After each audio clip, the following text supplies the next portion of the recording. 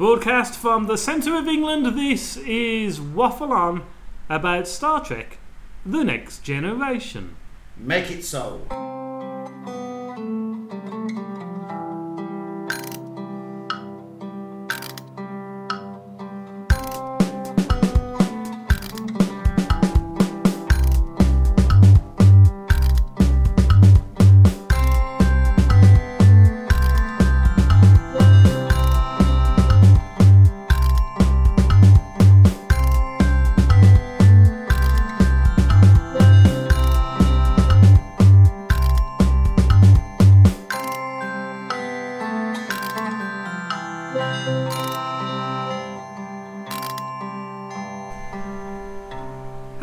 Welcome to Waffle On. For a change, we are back to our normal recording routine in which I am sitting next to my co-host, Mark Kelly.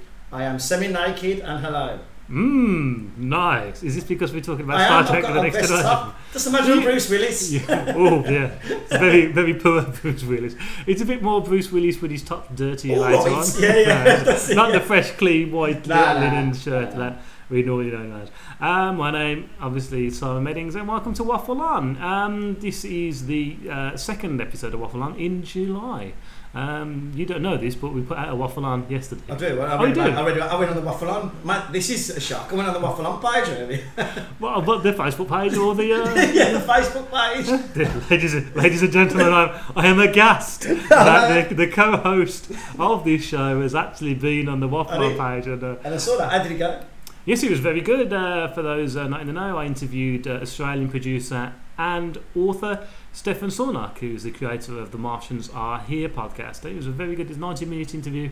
It was 2 hours, but I edited down to 90 minutes. And it's really interesting. He talks about his family background as well, because Sornak is a Russian name, and really interesting stuff about his family from the Second World War. It's up there live now. Go listen to it. I'll listen to it later. When I'm in the shower. Well, what's going on here? You ply That's me. when usually I do listen to the radio when I'm in the shower. You ply me with Dr. Pepper, and you're sitting here semi-naked, and because you get excited. Pepper, get that right. It's cherry Coke.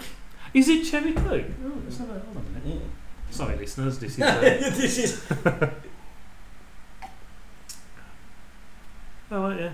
Okay. Yeah. So much for your taste buds. Well, I was drinking beer last night.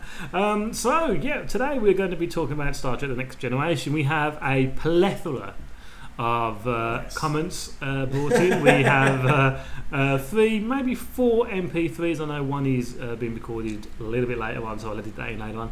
And we've got a great email as well. So, what best way to start than to play the theme tune?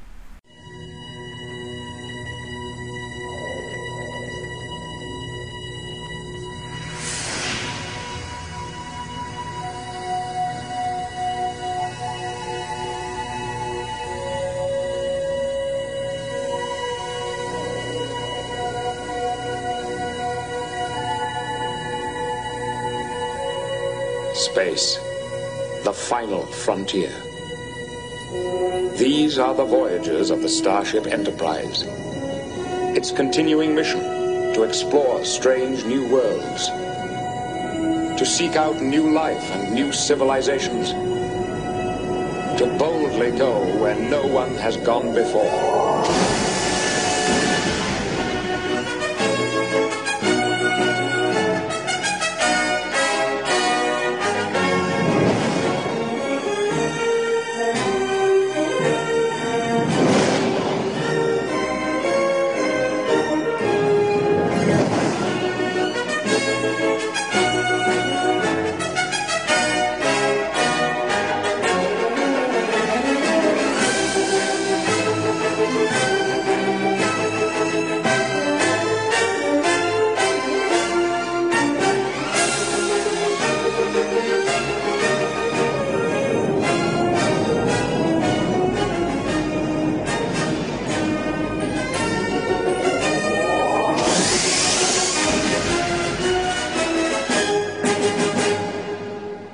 Okay, the theme tune there, Cal. Good theme tune for Star It's Trek a good theme franchise? tune. Yeah. It took a bit I remember when we first watched it. It took a bit of getting used to. What, the theme tune? Yeah, because it was so well produced and that. But it is the classic theme. Yeah, tune. it has nods to the original TV series at the beginning of it, obviously with Patrick Stewart. Compared to Star Trek Enterprise, it's a good theme Oh, tune. well, Russell Watson. Yeah. Well, the interesting thing about that theme tune, of course, that was a theme tune to the end titles of Star Trek: The Motion Picture.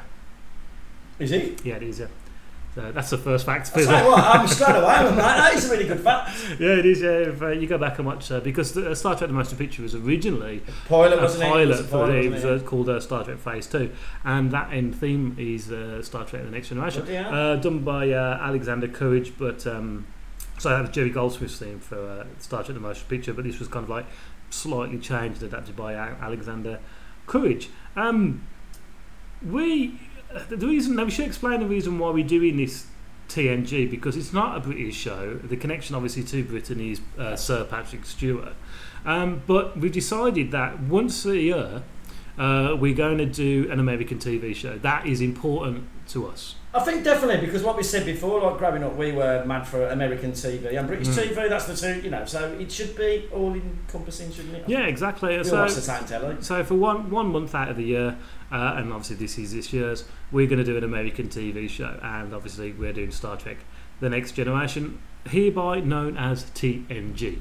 Because let's face it, we can't be bothered doing that. Created by the original Star Trek creator Gene Roddenberry, otherwise known, his full name, as Eugene Wesley Roddenberry. So that's why Wesley is named Wesley Crusher, and Wesley Crusher is actually who Gene Roddenberry thought he would like to have been like as a young boy. Interesting. I wouldn't. No, I didn't like We'll it. come to Wesley later on. Some people, Will Wheaton is just a legend. There's no question about it. But Wesley Crusher, I'd kick his arse on the bottom. But let's leave that rant to later on. Now, me and you, we met each other 25 years ago. Yeah, this is true. Heading towards our 25th anniversary now. And one of the things that brought us together was, of course, our love of TV and film, and Star Trek, science fiction. Definitely. And Star Trek first hit our screens around about the mid-80s, about 1987, I think, something like that. Yeah, it was it? Because we didn't get it instantly. It come out in America. I think we got it. It according to the research we got here, it premiered September the 28th, 1987, with the 2-hour pilot Encounter at Farpoint. There was 178 episodes after that, in total, ending with All Good Things on May the 23rd, 1994. Well, I remember that really well. Really well. Now, I think maybe we got it late 87, early 1988. Yeah. I'm thinking we got it 88. There wasn't a big song and dance about it, though, was there? I remember when they first said that it was coming on, and I was going out with someone at school then whose mother was quite into Star Trek, and she loved TNG. And I remember not liking TNG when it first started because I loved TOS so much. Exactly like me. Especially that first episode. It's like, oh, is this it? Yeah. Is this it? All the wait for this. It's true though, isn't it? I remember when you told me, it's like, it wasn't that great, was it? No, and I think that, I think it may well come close to being cancelled near enough, only because of the fact that Patrick Stewart pulled it through. He's the standout person of that show. Everything else is wooden. I mean, you just couldn't get past the fact that it was a wooden. Even the look of it, the filter they used on it as well, made it all. It was really all like airbrush. Like Dallas. Airbrush, No, it reminds me. It looked like Dallas or Dynasty or Dynasty, should I say? Dynasty. That's what it looks like to me. You look at it now; it's all it's all big hair and well made up. I thought this ain't. I mean, later on, obviously we'll talk about this in a bit, but for the first series of Star Trek, it is dated, it looks dated, which is horrible because then it's a futuristic program. It looks more dated than the original. Well, yeah, which is awful. But suddenly they seem to get their feet together there, and you look at the later series, probably from series 3 onwards, and it's timeless. It is timeless. So it starts off the original, the pilot Encounter at Farpoint, with a very special guest star. Do you remember who that was? Was Whoopi Goldberg in that? No. He was being shown around by Data around the new Enterprise D. It's been years since I saw it. No, was it? No. He was DeForest Kelly. That's Leonard McCoy. That's now right. the interesting thing about this is that TNG is set around about 80 odd, 100 years after TOS.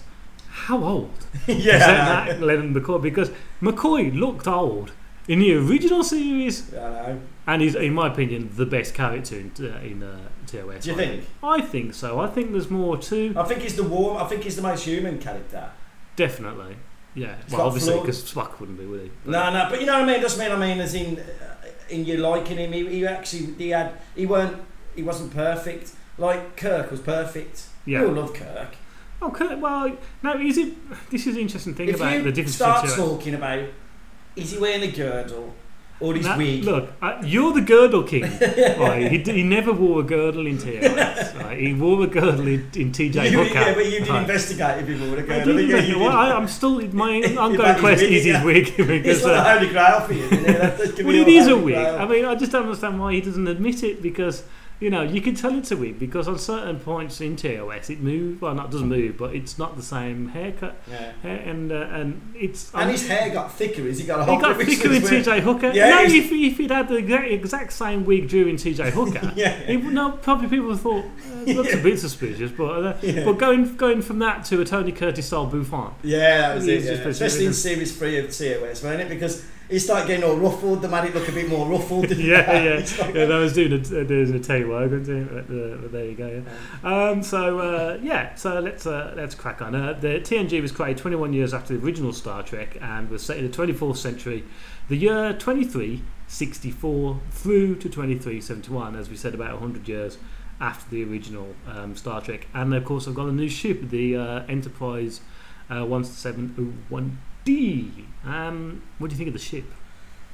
I don't like it as much as I like the original Enterprise, obviously, because that's just warm and as being a kid. But it is a nice one. I always wanted the saucer Did you section. just burp there? It was an inward burp. Oh, right, nice. I always wanted the saucer section to come off more. Now, you see, I didn't like that. You didn't like that because I know a lot of people said it turned it into a flying saucer. It turned into a flying saucer, and also the leftover main ship looked like that one from. It did look terrible. And it looked like not Krull. You mean what was it? another one of you mean now? It just looked like two testicles. Yeah. Oh, what's that? Is it? No, it's not Krull. It's not Krull, is it? Answers on the postcard. Anybody who remembers what we are? Yeah. I've only just thought about that actually, but that's the reason why I didn't like it. It just I like the idea It's of not having. Battle Beyond the Stars, is it? Battle Beyond the Stars. I haven't. No. No. Anyway, I just think it was a good idea, interesting idea, but there's that thing of like, well, the saucer section now just looks like a flying saucer, so it begs the point of why have the rest of it in the first place. That is a good point. Why would you need all that? Why would you need all All the rest them of that? people get squeezed in there. Yeah, and of course that's when people start talking about the fact that the ship is obviously a discovery ship. It's a ship built for. And only one toilet, hasn't it? And yes, as our favourite man, Jonathan Frakes, points out on the plan, there is literally only one toilet. Even the captain doesn't have his own dunny. I know that. That says it all, really, doesn't it? But no, I weren't keen on that, and it was just a bit gimmicky, in my opinion. I love the bridge. And I The love the bridge battle was room I did. You know, Yeah. I went to the battle room. Yeah. I really like that one. Yeah, the battle room and the main bridge is. It just looks nice. It's Nice what you bit think of of wood. now. If you think of the bridge in Star Trek, that's the bit TNG I bridge is think what of. you think. That's Yeah. what I think Well, it of. does look like it's a place where you'd want to work. It's Yeah. almost like the new office buildings that you get these days in banks, where it's made to make you feel a bit more comfortable. I mean, it's got carpet, for God's sake. I know, that's right. Carpet. Although the chairs in the first series were rubbish because Yeah. they was a bit too reclining. Yeah, and I was thinking, you can't steer a ship Yeah. like that. And why have you got a 16-year-old steering the ship? But we'll go Yeah. back to Wesley later on. Yeah. The outfits from the original TOS series was, we all know because Kirk always had his rips. The new series of TOS, TNG, had a different style of outfit. Cal, your opinions on the first? Oh no, they were terrible, weren't they? Well, they didn't look It's like comfortable. a bloody play suit, like a romper suit, isn't it? Mm. It's not military enough for me. That was my problem. I know they're not military. I know people go, they're not military. But it just, to me, if they were meant to be like a naval force, weren't they? Yeah. It would have looked surely more military than looked like it was like it.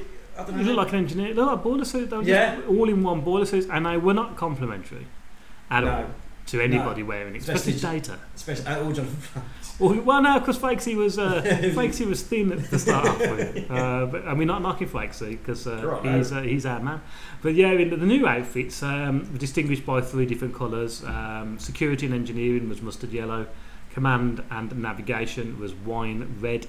And medical corps and sciences was round about a navy bluish, light bluish colour, wasn't it? Yeah. But instead of having on their wrists, like TOS did, of their rank, you had pips. And captain had 4 solid gold circles, commander had 3 solid gold circles, lieutenant commander 2 solid gold circles and 1 empty gold circle, lieutenant 2 solid gold circles, lieutenant junior grade 1 solid gold circle and 1 empty, ensign just 1 solid gold circle. So that was the ranking, the way they did that. I say that word very carefully.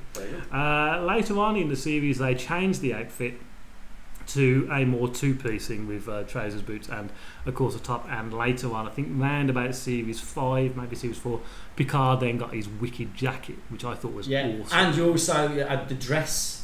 Thing with that, like someone coming on board, didn't they? And that the dress. I really like the dress one. And also, poor old Deanna Troi started off TNG in the most ridiculous-looking clothes ever. And to me, Marina Sirtis is a darn fine-looking woman. Oh, here we go.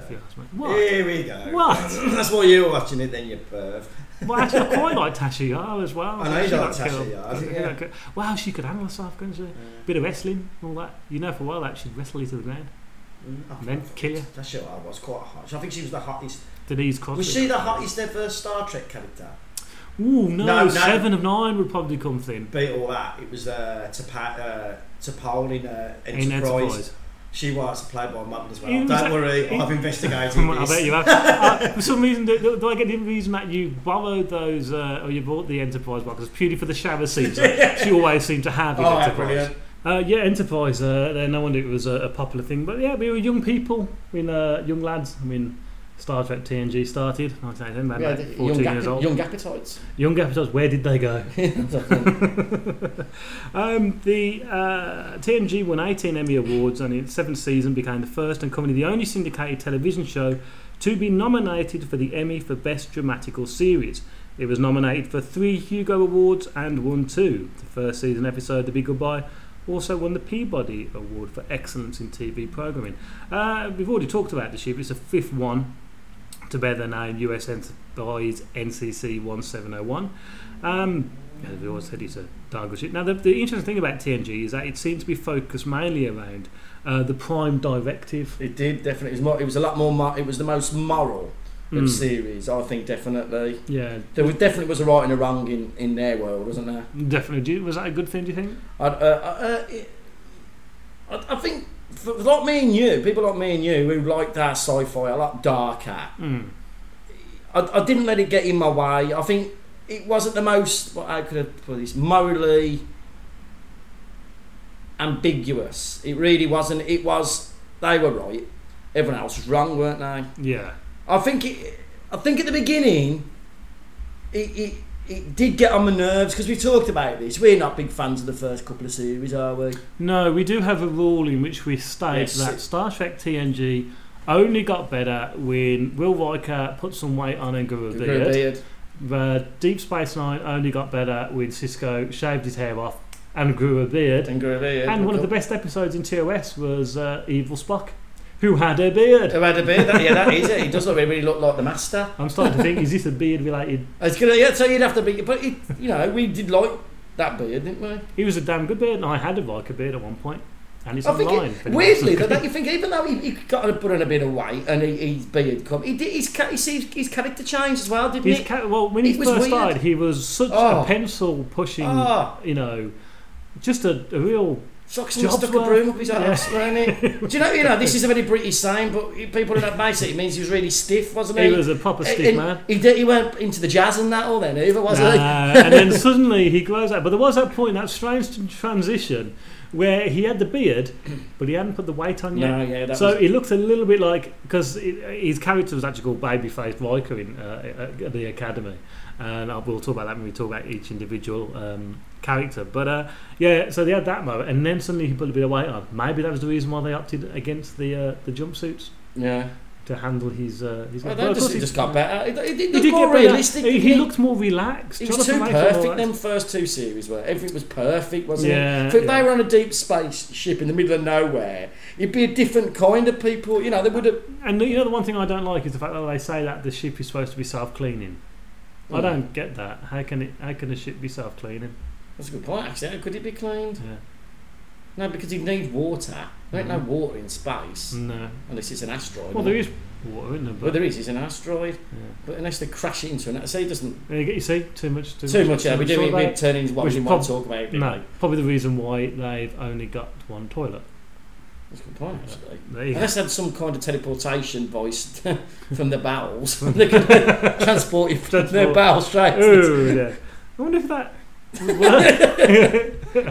that's what it was. That'd be brilliant at work, wouldn't it? Go to the toilet. Transport my feces, please. Dude, maybe I've got that to go to about transporting that. Anyone else for turn around? I have this conversation many times with saying that it'd be great to go and see people in America. Just by turning around and saying, I'm going to go to America now, transport myself over there. Yeah. But then, of course, you've got the horrible scenario of what would happen if it was a blunderfly. Yeah, and also, it's something very interesting. If there was such thing as a transport, this is a physics fact for you. If there was such thing as a transporter, that new figure wouldn't be you, it'd be a different person. It would be a clone of you. It'd be a clone of you, so you'd die. Every time you'd be a new person. Yeah, and there is that thing, do you die when you get transported? Well, near enough. You die because it's another person. And I don't hold it. And also, right, what's going on with the clothing? Because if your molecules went off into one, like we're all made of molecule, everything's made of molecule, and then it's reorganised. I mean, is that what the pattern buffer's all about? So it reads your pattern as you go and puts you back together. That pattern buffer used to get them out of a lot of holes in Star Trek. A bit like the Doctor Who's Sonic suit driver. They talk about the pattern buffer. Indeed, so I'll tell you what we'll do before we crack on and talk about the characters. Shall we play a comment? Go on then. Okay, this is a comment from Rick Dusty. And now, to be fair, we should point out that this episode of Waffle about Star Trek Next Generation is not an in-depth discussion about TNG because... One, we'd be here all day. Yeah, and two, we don't know enough of it. But we just love it. If you want to go and find out more about Star Trek or any decent sci-fi program, you can't go wrong then going to see Treks in Sci-Fi. Here is the host of Treks in Sci-Fi, Mr. Rick Dusty. Hello, Meds and Waffle On. This is Rico from the Treks in Sci-Fi podcast, and Meds asked me to send in a little comment about the Next Generation, Star Trek, the Next Generation, that is, for your show this week. I've obviously I'm a big Trek fan. I got to know Meds from the forum related to the Trek podcast that I've been doing for a number of years now, and I started out watching the original series in reruns, and of course loved it. Just watched them over and over again. And when I first heard that the Next Generation, was going to be coming on the air, a new Star Trek series, I was very excited, and we started to get little tidbits of information about, who the cast was going to be and what the show was going to be about a little bit, and the era it was set in, way in the future from the original series, so that there wouldn't be too much of a crossover, and Gene Roddenberry kind of wanted to start fresh. And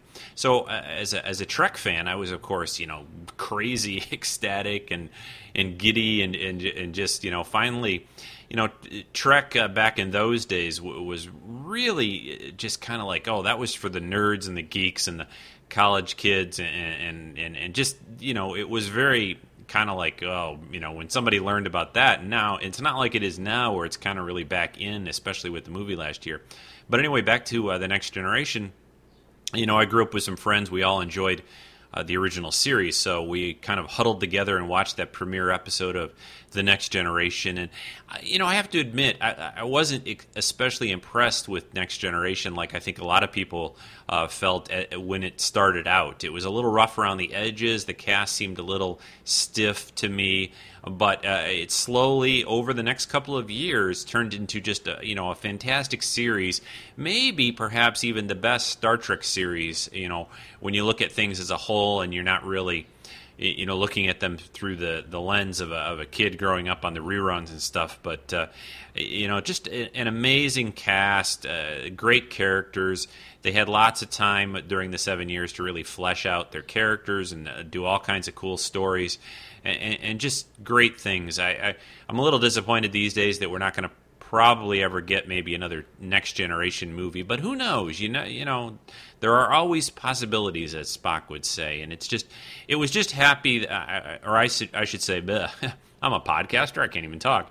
I was just happy that finally Star Trek, I think when Next Generation really started to get cooking around the middle of its run, it really kind of helped legitimize Star Trek for the fans that have followed it for so long with the original series, and say, hey, look, this is a cool thing, and this cast and these stories that they're doing are really interesting. And of course, without TNG, we would have never got the rest of those other cool series, Deep Space Nine, Voyager, and Enterprise, and we certainly would have gotten all the movies and the new rebooted movie last year. So TNG kind of, besides TOS, without TNG, Star Trek would have continued to just be those original series reruns, and we would not have what we have now. So it meant a lot to me and still does, and I still love podcasting about it and watching reruns of it. So, Meds, I hope this is good for you. I could talk about TNG for the rest of your podcast, but I won't. So thanks for letting me know about your special show, and I wish you the best on Waffle On. Bye-bye. There you go, Rick Dawson there, who said everything that we... Yeah. Better than we could. No, he said it without loads of pauses, not knowing the facts that you're talking about. We'll start talking about weight and hair. Exactly, and that's the reason why he does a podcast devoted to Star Trek and other sci-fi. So thank you, Rick. Yeah, I mean, he's dead right. Without TNG coming along, we would not have had DS9, Voyager, Enterprise, and we certainly wouldn't have had those films. And they did produce some good films. So Generations, people know Generations, the film. I like Generations. Really I think it's really good. It's good to have the Shat in the back. Yeah, anything that's got Malcolm McDowell in as well. He's just brilliant in my books. Yeah, let's face it, Malcolm McDowell, he's just awesome. So, yeah, brilliant comment there, Rick. Thank you for that. So let's talk about Sir Patrick Hughes Stewart. For Hughes is his middle name. Very good name. O-B-E. Born 13th of July 1940 in Murford, which is in West Yorkshire, in England. English film, television and stage actor and university chancellor. He has had a distinguished career in theatre for quite a while. Old Patrick Stewart, do you think he's always been bald? Well, so what a question that is, I tell you, I bring this up because I searched. I know, what is it for you with bald people looking for him on the internet? Right, I searched for a picture of Patrick Stewart with hair. I found one picture of him from 1955 when he was in theatre, along with Peter O'Toole, and he's got ginger brown hair. Yeah, when he was looking, but there's only a bit of it, mind. But there you go. Because in that episode of TNG where it goes back, not back in time, but I can't quite remember what the episode is, but you see Picard with Crusher. Is it, no, when her husband dies. I tell you, there's that one, isn't there, where Q, because you remember he got stabbed, didn't he? Oh, well, we'll come on to that. But yeah, I know what you mean. Yeah, that's one, and he had hair in that, and he had hair. No, he didn't have hair in that because that was him actually going back as he looked now. But there is that episode where he's walking along the corridor talking to Beverly about her husband dying, and he's got hair in that. He's got that, and he don't look right. But when was the first thing you saw Patrick Stewart in? What I was a big fan of was Excalibur. I think mine was June. No, I'm a big fan of June as well. Yeah, and I can't quite remember what was the first. I saw June or Excalibur, but both the same. He looks exactly. Yeah, he does look exactly the same in both films. I mean, he's looking a bit old now, but I mean, fair play to the guy. He's in his end towards 70. Yeah. In fact, he's 70. All this month, 13th of July, he'll be 70. Happy birthday! It's the Next Man prequel, isn't he? I think so. Yeah. Well, they did that one, didn't they? Where they kind of made him and Ian McKellen look slightly younger, which was fair because he's the size of Ian McKellen's nose. A lot of makeup. Patrick Stewart, and Patrick Stewart has gone up in our estimation for having a bit of a go at James Corden. Do you want to explain what he did? No, that was well, if you know James Corden, he's would people in America? Well, he's just been on Doctor Who in the episode The Lodger. With they might know the History Boys. He was in the The History History Boys, Boys, wasn't Alan he? Bennet's and he History Boys, played yeah. on Broadway with History the History Boys, Boys. So yeah. they might know him if they saw him. Yeah, But he's a rather rotund, Bit of a chubby fella. bit of a chubby. Not chubby cool like Yeah. Will Riker, but No, chubby quite as chubby. in... He tries to make it. He tries to be a bit of a lad. yeah. What a lad in England means a bit of a. What would you call it in America? What, a bit of a lad, a bit of a. I don't know. Bit of a player. Bit of a player. Bit of a player. But really, he's quite posh, isn't he? Really. But anyway, he's got one joke he does about himself being fat. Yeah. That is the only joke he does, doesn't he? Lift his shirt up, hilarious. Look at him jogging. Look at him playing football. Look how tight that shirt. You know, it's the same joke over and over again. Yeah. So we got up to do some awards thing, and Patrick Stewart got up and had a go at him and called him fatty. Yeah. Didn't he? Saying that's your only joke, fatty. And he lost it, didn't he? Yeah. He had a right go at him and stormed off. Awesome. It was brilliant. I thought, well, there you go. You know, this is Yep. this is these kind of people all over. Well, there you go. You know, you've got someone who's a theatrically trained actor who knows what he's talking about, and you've got some fat git who's just talking about a show. And I've got nothing against anybody who's a little bit overweight, but if that's your only joke and you're a comedian, Like being I'm sorry. bald, or having a big nose, or if you're really tall, or being little. If you're doing that joke Really, about yourself, when you think about it, we've offended quite a few people. Well, bald people, big nosed Ian McKellen. And, but you fat mentioned people. big nose Ian McKellen. Don't bring me into it. So, And I'm a wee fella myself, so I can say that. It's like me, see someone having a go at me about being little and being offended by it. You can't. You can't, can you? Because You're that's what you are. 4'5". That's what you are. I am. Yeah, I am 2'2". Yeah, there you go. You So, That's the funny thing. What a horrible story. Yeah. So Patrick Stewart played Jean-Luc Picard. Here's a bit of history for you about Jean-Luc Picard. Jean-Luc Picard was born to Maurice and Yvette Picard in Le Bellay, France. Before that, if he's French, why is he so English in it? Well, That was my biggest thing. I thought, why is he English? Well, that's the same scenario of like how Connery always plays roles. Yeah. You know, in Russian, and he played in America doing The Untouchables with his Scottish accent. I wonder if And they- yeah. well, this is the worst case scenario of almost like Highlander, where you had Christopher Lambert Speaking French. who's French, playing the Scottish man, and Yeah. you had Sean Connery, Play- a Scotsman, play playing the Spaniard. Spanish people. How does that work? No, but I always thought that. I always thought he was really strange. I wonder if they ever did think about casting him as a French actor. It'd be quite interesting. That Yeah. Tricks and Sort there now, wouldn't they? And would the French translated version have him That with is an really. English accent That is or really. with I'd say a that would French really accent? offend French people. Have an Would English. it? Like, I oh think so, yeah. That's Actually, we have a really good email later on sent in from our German friend Catherine Oh, about brilliant. the podcast, so I'll read that out. Yeah, so he was born on, this is Jean-Luc Picard, on the 13th of July, which is, of course, Patrick Stewart's birthday, 2305. And dreamed of joining Starfleet. He failed his first Starfleet Academy entrance exam, but was subsequently admitted and became the first freshman to win the Academy Marathon. His academic training in archaeology is mentioned in numerous TNG episodes, and he continues to pursue archaeology as a hobby. He also remarks at one point that he failed a semester of organic chemistry. Shortly after graduation, Picard was stabbed in the heart by a Nausicaan, leaving the organ irreparable and requiring replacement with a implant. There's a big word there, but I'm considering I'm starting to laugh just by saying the word organ. This would prove near fatal later on in his life. It's a great episode. That. Really good. Yeah, I really like that one. We'll talk. We'll just finish there, and we'll Yeah. talk about that. Picard eventually served as first officer aboard the USS Stargazer, which he later commanded. During that time, he invented a starship evade and attack tactic that would become known as the Picard maneuver. Now, let's talk about that episode where Q gives him the chance to go back and not have that implant. Because he doesn't thinks he was immature stupid and stupid, yeah. And well, you explain. Well, basically, Q. We'll talk about Q later. John Delancey. Basically, gives him the opportunity to relive his life and not be stabbed, to do something else, do something responsible, because he thought he was being irresponsible. So it shows him his life when he doesn't save, because he doesn't start the fight. Doesn't start the fight because he's sticking up for someone, isn't he? He's being bullied. Yeah. Because what's well, we talk about a girl as well, isn't it? Yeah, there's loads going on in the bar. So he survives that and doesn't get stabbed. So what happens is he goes into Starfleet and he never progresses, does he? No, and he's an ensign, isn't he? He's an ensign throughout virtually the whole All of of his his career. life. Because there's a bit where he shows him when he's trying to talk. He's got an idea and he tries to talk to command. Well, he's Captain Riker in that, isn't he? And he don't listen. And he don't listen to him because he thinks he's nothing. No, well, they did the evaluation reports, and then he says he's failed at everything. Yeah. And it's all because the fact that it's like when you go back in your life and you look back on things and you think, God, was I really irresponsible then? We've talked about this quite a lot. You know, we had some major mistakes in our early lives. Yeah. And we always think, I should have done this different. But thinking about it, if we hadn't have done those things, it wouldn't have turned out to be who we are now. It wouldn't you make you because you're quite happy the way we are now, and I don't think I'd like to be different the way I am. Probably would like to have a bit more money, but who doesn't?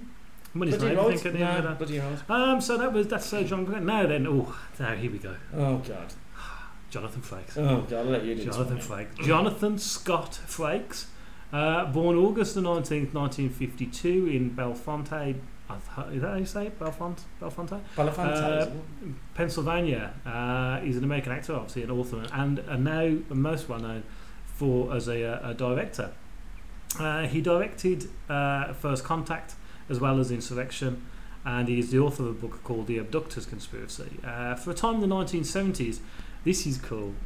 Jonathan Frakes worked for Marvel Comics, appearing at conventions in costume as Captain America. Bloody hell! Yeah, he's got a very thin Captain America. Yeah, he's got that big tall look though, hasn't he? Big tall, yeah. Because there is that thing, isn't it? I don't know how true this is now, but because I couldn't find it when I was doing the research, but he has a habit of walking slightly to his head tilted to one side, if you notice. That's now, right. Somebody turned around and said, I don't know if it was Rico actually on Treks in Sci-Fi. It was to do with, I've heard this. He worked at a hotel. I've heard this fact as well. Carrying luggage on his shoulder. Yeah, he was causing a him to porter, have a wasn't slight neck problem. I don't know if that's 100% true, but it would work out probably fine because all jobbing actors have to do something. Frakes moved to New York and became a member of the Impossible Ragtime Theatre. It was in that company that Frakes did his first off-Broadway acting in Eugene O'Neill's The Hairy Ape, directed by George Forlans. His first Broadway appearance was in Shenandoah, and then ended up on TV in the soap opera The Doctors. And of course he was in the Waltons, Dukes of Hazzard, Matlock, and Hill Street Blues. You look online on YouTube and stuff like that, and try and find early Jonathan Frakes stuff. The only thing that ever comes up is he was in Falcon Crest. You know, when I see him on, he's on, probably not on there, but on I've got Sky TV, and we've got a thing called CBS Reality, like from CBS in America. Yeah. And basically, it's all load of, like programs you like, Police Stop Camera Action and Road Wars and all these police interceptors. And he does one all about UFOs. Oh really? Yeah, I think. Or has he taken over from like Dan Aykroyd? I don't think it's new. I think it's done in the last 10 years. It's not really new because he was still in Star Trek at the time. Right, okay. And he does basically, he goes for all, abductions and sightings. It's called, there you go, it's called Sightings. Sightings, oh right, okay. I suppose it's quite big in America, but... Slight deviation there, you mentioned cop shows. You know what I saw last night? And watched 5 minutes of it before turning it off. What? Was that Steven Seagal thing? No, it's Lawman. You know that's been shelved because of the fact that apparently he's been done for... No, because he's got a sex slave in a dungeon. Yeah. That don't happen to go in, does it? I'm arresting somebody. Code callers, code caller. What, you got someone in your sex slave? Yeah, it's a rubbish program. Now you think it's going to be brilliant, don't you? It's awful. Well, basically, all he does is sitting there, look fat. Is this a fat thing going on there? Oh dear man. John Frakes obviously went off to direct Thunderbird, which should have been really good. Apart from Ben Kingsley's really good at that. He's been the hood. Ben Kingsley. If you don't say that word, I wonder if Sir Patrick Stewart is going to be like Michael Caine or Sir Maurice Micklewhite, we should say, or like Ben Kingsley, where Michael Caine turns around and says, "No, just call me Michael." Yeah. Or is he going to be like Ben Kingsley, where he insists? Or Sir Anthony Hopkins. Or Sir Anthony. Yeah, because he's the same, and he has to be Sir Anthony. Anthony. Your name's Tony. Yeah, and you're from Wales. You're Welsh. Well, we just lost the Welsh. Well done you tonight. Big nose Welsh people. Do not listen to podcasts. Don't listen to Waffle On. Oh dear, sorry Welsh people. So let's have a little bit of history about old William Riker. William Thomas Riker, born 2335 to Carl and Betty Riker in Alaska.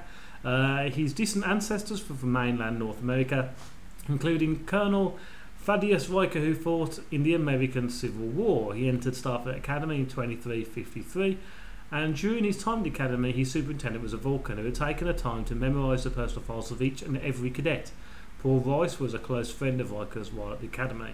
During a battle simulation against a Thelonian opponent, Riker calculated the sensory blind spot of their vessel and hid within the blind spot. This ingenious tactical strategy was noted in his personal record. Upon graduation in 2357, Riker was ranked 8th in his class. He left goals for himself and hoped to reach the captain status before he was 35 years of age. That quite clearly didn't work because he kept turning it down, let's face it. In 2361, a transporter accident resulted in Riker being duplicated, each genetically indistinguishable from the other, with personality and memories identical up to the point of the duplication. The duplication became known as Thomas Riker. The only difference between Thomas Riker and Will Riker? Come on, this is the theme throughout this podcast so far. Is he got a grey? No. His hair ain't got grey, what is he then? He's got a full beard, as opposed to Will Riker's. And I really like that because he'd come back into Voyager. He did come back he was in Voyager. Wasn't he? No, DS9. He was DS9. And he was a bit more of a badass. No, he was working for the Marquis then in the with the DS9, and he nicked the ship. He nicked the what's the ship called from DS? The Defiant. The Defiant. He nicked the Defiant. Wills worked on the following ships: the USS Pegasus as helmsman. He then worked on the US Potemkin, a security and tactical officer. Potemkin, thank you. USS Hood as first officer. Enterprise D, obviously, as first officer and commanding officer. The IKS Park, which was a first officer exchange program. That was the Klingon one. That was an excellent episode. USS Hathaway, USS Excalibur. US Enterprise E as first officer, and the USS Titan as commanding officer and rank commander. Here's an interesting fact for you. The following actors up for the role were William O. Campbell, Vaughan Armstrong, Eric Anderson, Chris McDowell, and one interesting one for you, Jeffrey Combs. Jeffrey Combs, he's a Star Trek legend anyway, isn't he? Well, yeah. I mean, he's mainly in DS9, isn't he? DS9 and he was in Enterprise. Yeah. He's a very strange looking fellow. We're big fans of him from Reanimator. From Reanimator, weren't we? And of course, Frighteners. In the Frighteners, he's brilliant in the Frighteners. Oh, he's brilliant in the Frighteners. But I don't see him as... he's a brilliant actor, but he was good at playing he always come in and played weird parts, and he was always good at that, wasn't he? He was always good at So how about we talk about LeVar Burton, who played Geordi LaForge. No, I'm quite interested because I've never saw him in anything else. His real name is LeVardis Robert Martin Burton Jr., born February the 16th, 1957, in East... No, he wasn't. In Landers... These words... I don't know what it is with podcasting lately. I seem to pick everything that has either Swedish or German names. Landstuhl, Catherine, help me out, in West Germany. American Army base, obviously. He's most professionally known as LeVar Burton. He's an author who first came to the prominence portraying Kunta Kinte in the 1977 award-winning ABC television miniseries Roots. I bloody love Roots. Based on the novice by, obviously, Alex Haley. He's also known as the host of the PBS children's programme Reading Rainbow. Throughout the 90s and early 2000s, Burton's directed many episodes of the Star Trek series, and most notably he's done a lot of TNG and did some Enterprise, didn't he? Yeah, he did Enterprise. When he got married, his best man was Brent Spiner. His groomsmen were Michael Dorn, Jonathan Frakes, and Patrick Stewart. So that's not a bad wedding photo, that is, isn't it? And he plays Lieutenant Commander Geordi LaForge. Basically, Geordi LaForge is blind and has a visor, doesn't he? Which apparently, according to the really irritating character. He was an irritating character. There's no question about it. Line up. Have some fun. Then again, I mean, I suppose when you think about it, LeVar He had some good episodes. They had some really good episodes. Yeah. He was in a brilliant episode. Do you know what? When they were regressing. And he was the kid. Was that him with Laren and Guinan? Remember they went back to the planet and they become like these they were like a different kind of creature. Oh yeah. Do you remember? Oh no, hold on. That was the one. Wasn't that one on the ship where they revert to their natural? No, that is Worf was that. That is a brilliant one. That's the last series. That was brilliant because Riker was like typical Neanderthal. That's when it had old Reg in it and what Barclay. As the fly like a fly. That was a brilliant. That was a horrific. That last series. I know we're going to talk about it, but that last series of TNG was absolutely amazing series. Geordi LaForge was blind and had a visor. Extremely painful thing to wear, apparently, according to LeVar Burton. He was in pain giving parts of his because in the second series he was actually screwed into his head. Bloody hell! drilled in, To but stop they it had big moving. sound screwed in, but just to keep it in tight. And I suppose when you think about it, it's awkward when you wear glasses, and if you have glasses on all day, it works your nose and ears after a while. Imagine having that on for a 16-hour filming schedule. It's gonna pay. And considering his character is blind, he actually was near enough blind wearing that visor. So not great. The character of Geordie LaForge served on the US Victory, Enterprise D, and Enterprise E. So he's only only Excalibur's first officer. His character was born February the 16th, 2335.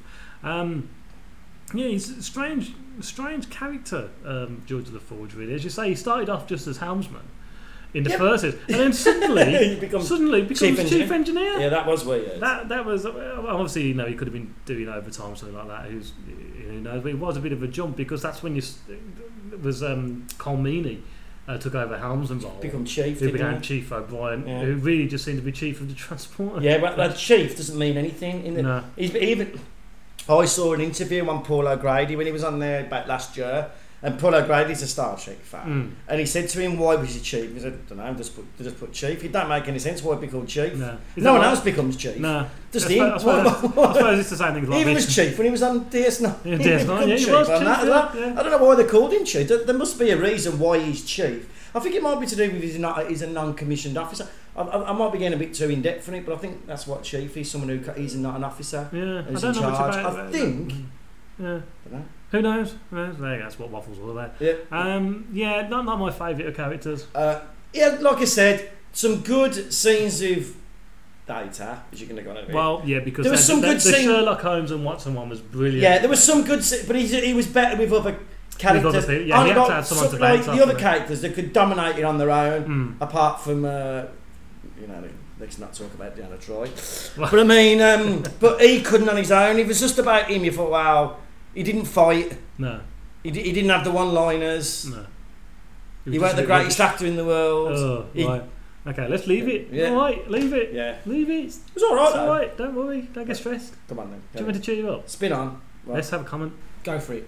Okay, so this is from Sarah, who's a voice actress, otherwise known as Silas Carter. Does a lot of Star Wars and voice acting online podcast and she's setting something up with a Good Husband, which is coming soon. So check the Anomaly podcast forum pages for more information there. So Sarah, over to you. Okay, first off, Star Trek The Next Generation is without a doubt one of my top 5 favorite TV shows.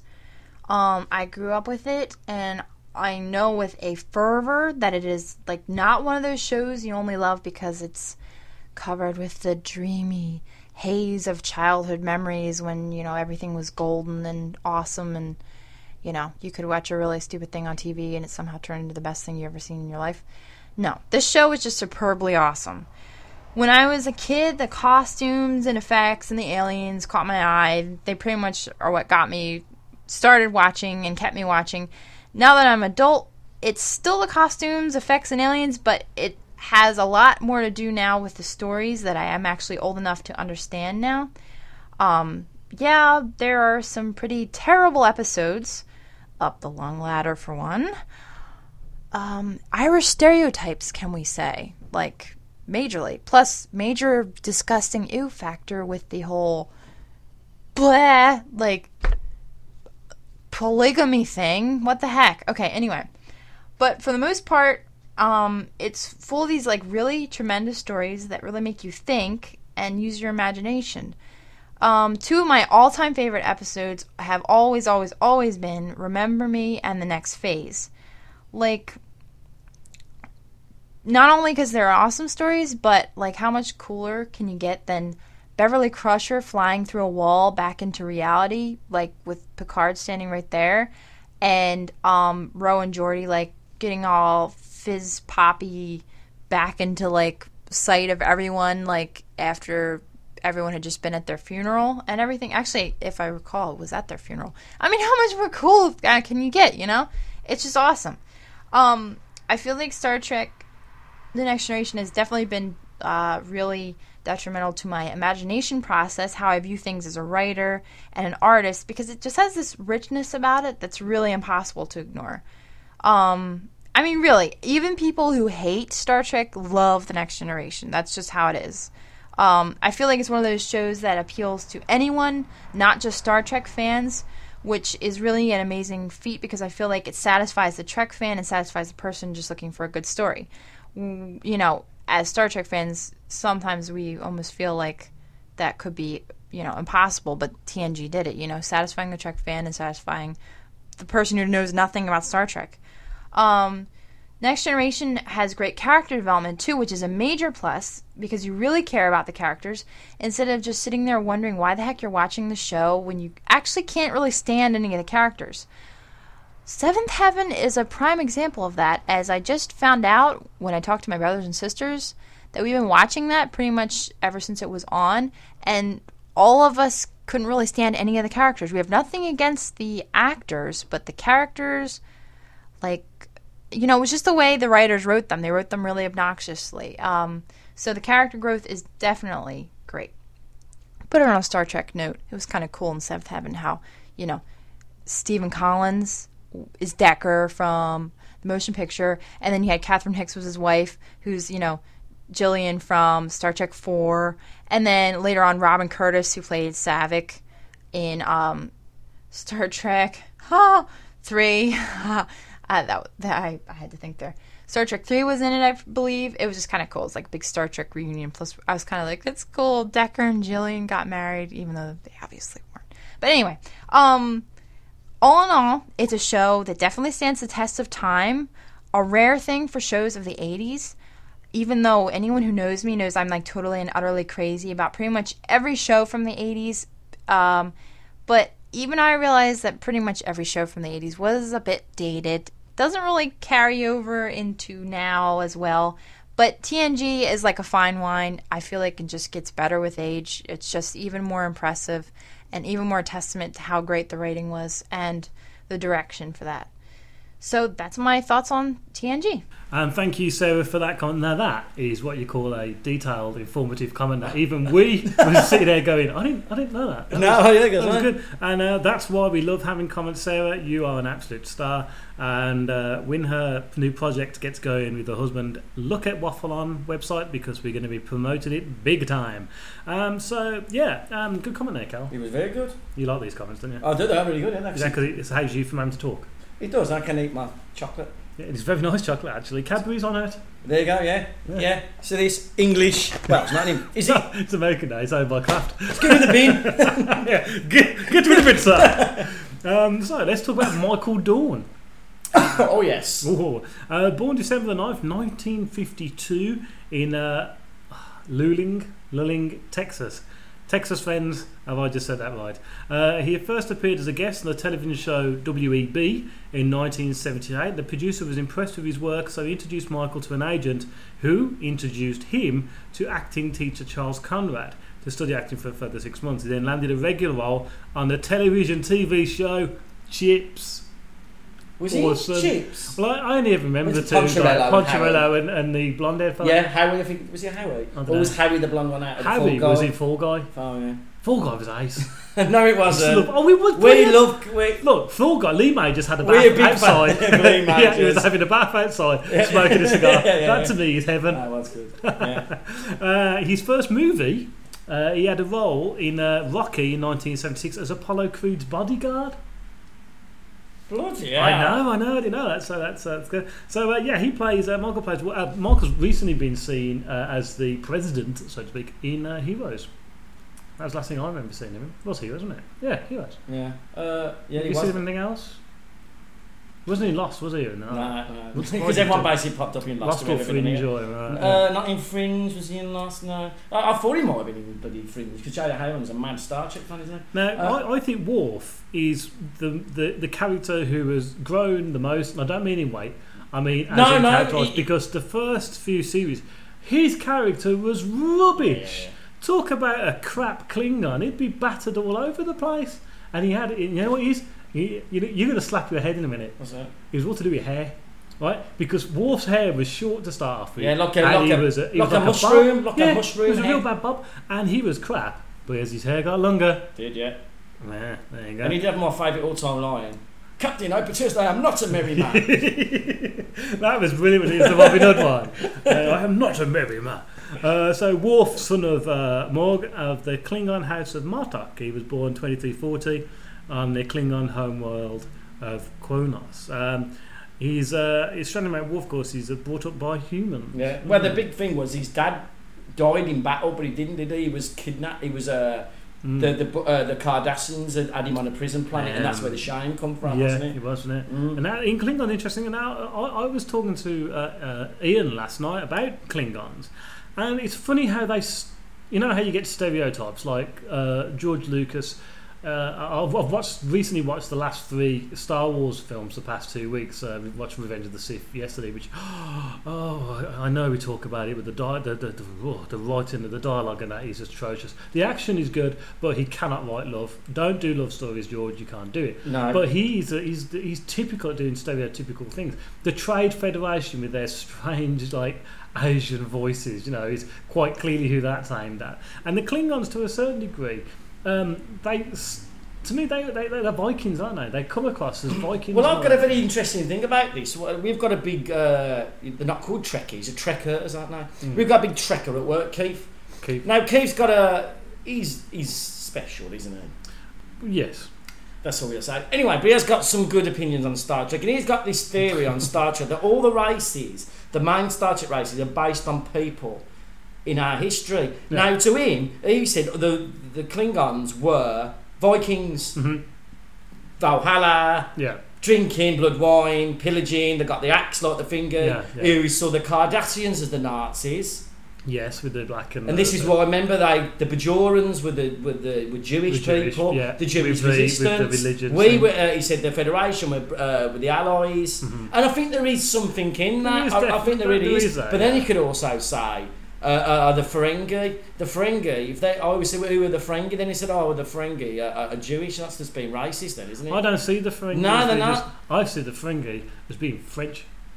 Because they're always running off. That could be. No, the Italians, I should say. They're more like the Italians. More like the Italians making money and doing a runner. What a mistake of maker. What a mistake of maker. Hello. So Worf actually, but the only. He wasn't in Enterprise, was he? But obviously, because that would have been back in time. But Worf turned up in DS9 along with Colm Meaney, the only other 2 actors to appear in DS9. There was some brilliant that series of DS9 when Worf come into it, and there was Colm Meaney in it. O'Brien were brilliant, weren't he? Yeah. There was some brilliant stuff, especially with old Bashir. Julian. Yeah. There's such a good chemistry. The comedy were very brilliant, weren't they? They really got that down to a point. I know it turned a bit stew. That's why it was a bit too jokey towards the end. But there was some brilliant lines in it. Sometimes you want that. There needs to be comic relief in any kind of program, I think. Especially sci-fi, because it's not serious. Really, yeah, I mean, TNG really lacked that kind of humour of it. There was the odd thing with Will Riker was probably the one who had the one-liners. TOS generally 9 times out of 10 always ended on a joke, and normally a rubbish one with Kirk looking smug in his chair, standing around him after everything. But Worf was definitely a character who grew and got better and better as the series came on. He was a really good character. He was quite an important character towards the end. Really important character, yeah. Yeah, especially that. I always loved that episode in the last series. I loved the episode Cause and Effect. Yeah, that's a really good one. That really good. Is Cause and Effect the one where he was coming back from that tournament, the backlift tournament, and he keeps waking up and it's a little tiny bit different. That's it, and they got all the ships. And it's basically him. He's been lost through time, and in the end, all the ships come together at the end. Which was better, and you got the one that's been destroyed where the Borg have won. Yeah. Brilliant episode. Yeah, and you see brilliant. Yeah, so Worf there really comes on. Now head towards the Gates McFadden, or Cheryl Gates McFadden. Born March the 2nd, 1949 in Ohio. She's credited as Gates McFadden, actually a choreographer as well. Yeah, well, she taught Data to dance. Yeah, there was that episode. There's that episode. Now it makes sense. Doing that really quick. McFadden had worked mainly with Jim Henson, including the films The Dark Crystal and Labyrinth as director of choreography and puppet movement, especially on The Muppets Take Manhattan. She does make a brief on-screen appearance there. She then really got into acting with the Truman movie When Nature Calls in 1983, briefly appears in the Woody Allen film Stardust Memories, and in The Hunt for Red October as Jack Ryan's wife Kathy, though most of her scenes were cut in post-production. Her character, Dr. Crusher, quite an important one for TNG, but Just It's just a bit it's a bit of the Deanna Troy thing. Now we're not going to be sexist about this, but we are. Basically, started off, you saw her, and it was always a thing to turn it off. Because you know it's going to be a love episode. She's going to have some bloke in there trying to seduce her. Well, this is Troy you're talking about, though. No, Crusher as well. Crusher was always one. Remember, she was going out with that. There was that species that had the two. There was like a host and a person inside her. Yeah. They called the Trill thing. Because there was in Deep Space Nine there was a Trill, weren't there? She was always, she went with Trill, or she'd always have with Picard. There was always that. Because you never found out about that, really, did you? No. Well, there was that one. I mean, it's a bit of a history for Dr. Crusher. Was born Beverly Howard in Copernicus City in Earth's moon on October 13th, 2324.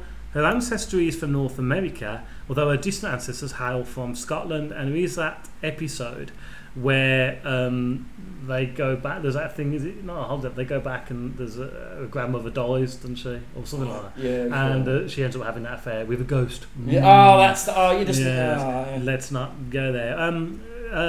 Gates McFadden left the series after the first series and was took over by Dr. Polanski. Who was really good. You liked her, I didn't. I'm a big fan of her. Yeah, I liked her. She had that really good episode where she was aged, where she aged really old, and where she had that disease that made her really old, and it was like a homage to that to the original. Because there was a lot of that, wasn't there? There was a lot of homages. The next phase we talked about now was a lot like there was an episode like that in the original series, weren't there, where he took the water and he was on a different level. Well, the woman who played Polanski was, of course, in 2 episodes of TOS. Yeah. But she didn't gel with the rest of the crew. I just thought she was a bit stern. I don't like she was stern, which probably a lot of doctors are, as you know. Yeah. So she only lasted a couple of just through series 2, and Gates McFadden came back in series 3, only really because of Patrick Stewart, who was quite upset when she left, and it was he who got in touch with her to bring her back. If you're what, Polanski? No, I like. Well, she popped back in throughout the series. She did. No, I didn't like her. I didn't want her at all. No, not my cup of tea. There you go. So Marina Sirtis, we saw her at one of our conventions, if you remember. Yes, we did. She looked quite nice. She did look quite nice, but that's the only positive thing we can say. Yeah. Yes, behave. Even you've said when she comes on, you turn it swiftly off. Yeah, the first, true, because it was either something to do with her mum. Yeah. Or some crappy love story. She only got good towards the end when she was always with Barclay. Because it was a good relationship with her and Barclay. When she got into the TNG gear, the actual uniform, and was given more proper Starfleet roles, her character came out more. Because it's all very well being a counsellor, but if you're just a counsellor, you're just an ear. There's no real substance for you, and she's a great actress. And I think as soon as they'll give her more meatier roles. Well, she took the commander thing. She took the commander. There is that thing where she's crashed the ship and all that. But to be fair, she didn't have much choice. Marina Sirtis, born 1955 on March 29th in London, and obviously to Greek ancestry. Her character Deanna Troy. A little bit of a fact for you. Her brother Steve plays football in Greece. But what was it? Can I ask a question? What was her accent meant to be? Yeah, really weird. Then again, she's like Beta Z. But none of the others ever sounded like that. When her mum come into it, or there was blokes who Beta Side people come into it, never sounded. Remember, there was a Beta Side bloke. Remember the really good bloke in Voyager, the Beta Side one. Yeah, he was a nutter. He'd murdered someone. And he outside he didn't have a strange accent. No, what were her accent? Because she was Cockney. Well, I think the thing is that Gene Roddenberry wanted Latino to be in that role. Maybe they kind of because she does have a little bit of a rolling Spanish voice in it, because she's great. Yeah, weird. The character Deanna, born March 29th, again another connection there, the same birthday as Marina, 2336 on Beta Z. Her mother, who turns up, Luxana, turns up every now and again in subject, played of course by Gene Roddenberry's wife. But it was just terrible, because you know what's going to happen. Yeah, she's going to go after Picard. He'll get a bit embarrassed. It was the same thing all the while, weren't it? Yeah. Okay, there we go. Anyone else have an opinion on I think there must have been more people than us who thought like that with tri-episodes. You thought, oh no. Yeah, I think so, yeah. So we got the last couple of characters, so I think it's time for another comment, do you? Go on. This is Al from Tales of the Mouse House, a podcast dedicated to Disney World. Oh, you Chevy Chase lover, you. Al, take it away. Hello, Meds. This is Al from the Tales from the Mouse House podcast. I just wanted to give you a few comments on your Star Trek The Next Generation show. My obsession, if you will, with Star Trek actually began many, many years ago when I was but a wee little kid. Matter of fact, my first memory of Star Trek was of the original series. We had just gotten our first color TV, yes, a whopping 19-inch color TV. I believe it was a Zenith. And as my father cranked that puppy up and turned it on, the first image I saw in living color was of the Starship Enterprise. Flash forward to 1987, when Star Trek The Next Generation premiered. I remember being really excited about this new Star Trek show because I had been waiting years for something worth watching. And quite admittedly, unfortunately, the very first episode almost lost me. I might be one of the few who think this way, but I thought that especially the first season and that first episode of Star Trek The Next Generation was extremely rough. The writing was not quite there, and maybe that's because during the first season they went through quite a few writers. I think that the acting was just a little bit over the top. Now, part of the charm of the 1960s Star Trek was the campiness. I mean, it's widely understood and known that was what it was. I mean, that's what made it work, and it did work in the 1960s. That same style just did not work well in the 1980s. So, in my opinion, it kind of went a little bit over the top in that arena. Brent Spiner, who I came to love greatly as Data, in that first episode especially, just made me feel like Data was a goofy character. I mean, he wasn't a believable android. He kind of pushed a little too hard to try to fit in and try to be human. I just didn't quite get the feeling, and I think one of my biggest annoyance factors was Will Riker. I mean, especially again in that first season, he came off as kind of a man's man. He was a macho man. He had a John Wayne-ish, if you will, attitude about him with his kind of sideways cocked walk and everything. But by the end of the first season, it grew on me enough to bring me in the next season, which I'm so glad for, because by the end of the series, they had just really gotten the formula right.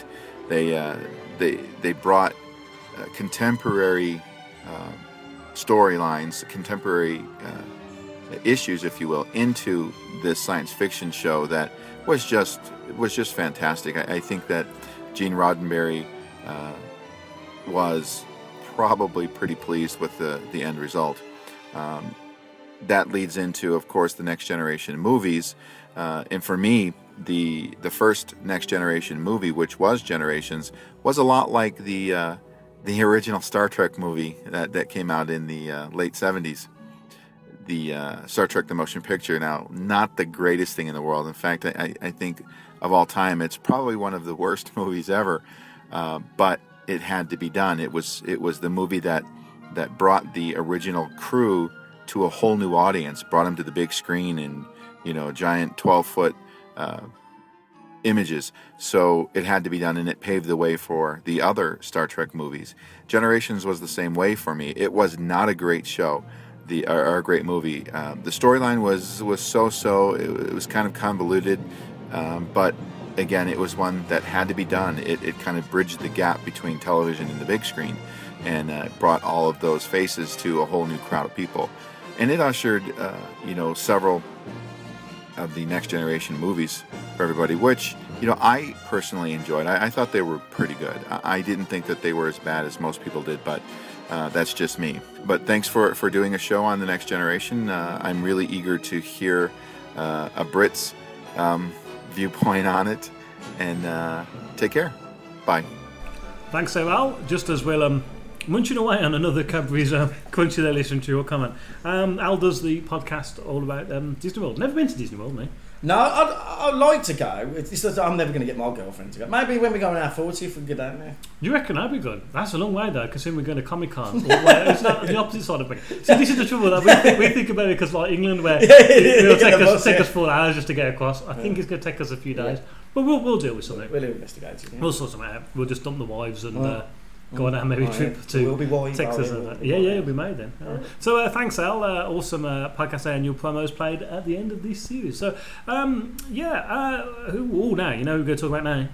Get on with it. Brent Spiner. This is it. Brent J. Spiner. The man's a nutter, in my opinion. He's not quite right. Born February the 2nd, 1949. So he's cracking 60. on. Bloody hell. 61. In Houston, Texas. Oh. Houston, Texas. He's an American actor, obviously, and mainly I've seen him in like comedy stuff in the early 80s. It's the only real thing that I've seen him in pre-TNG.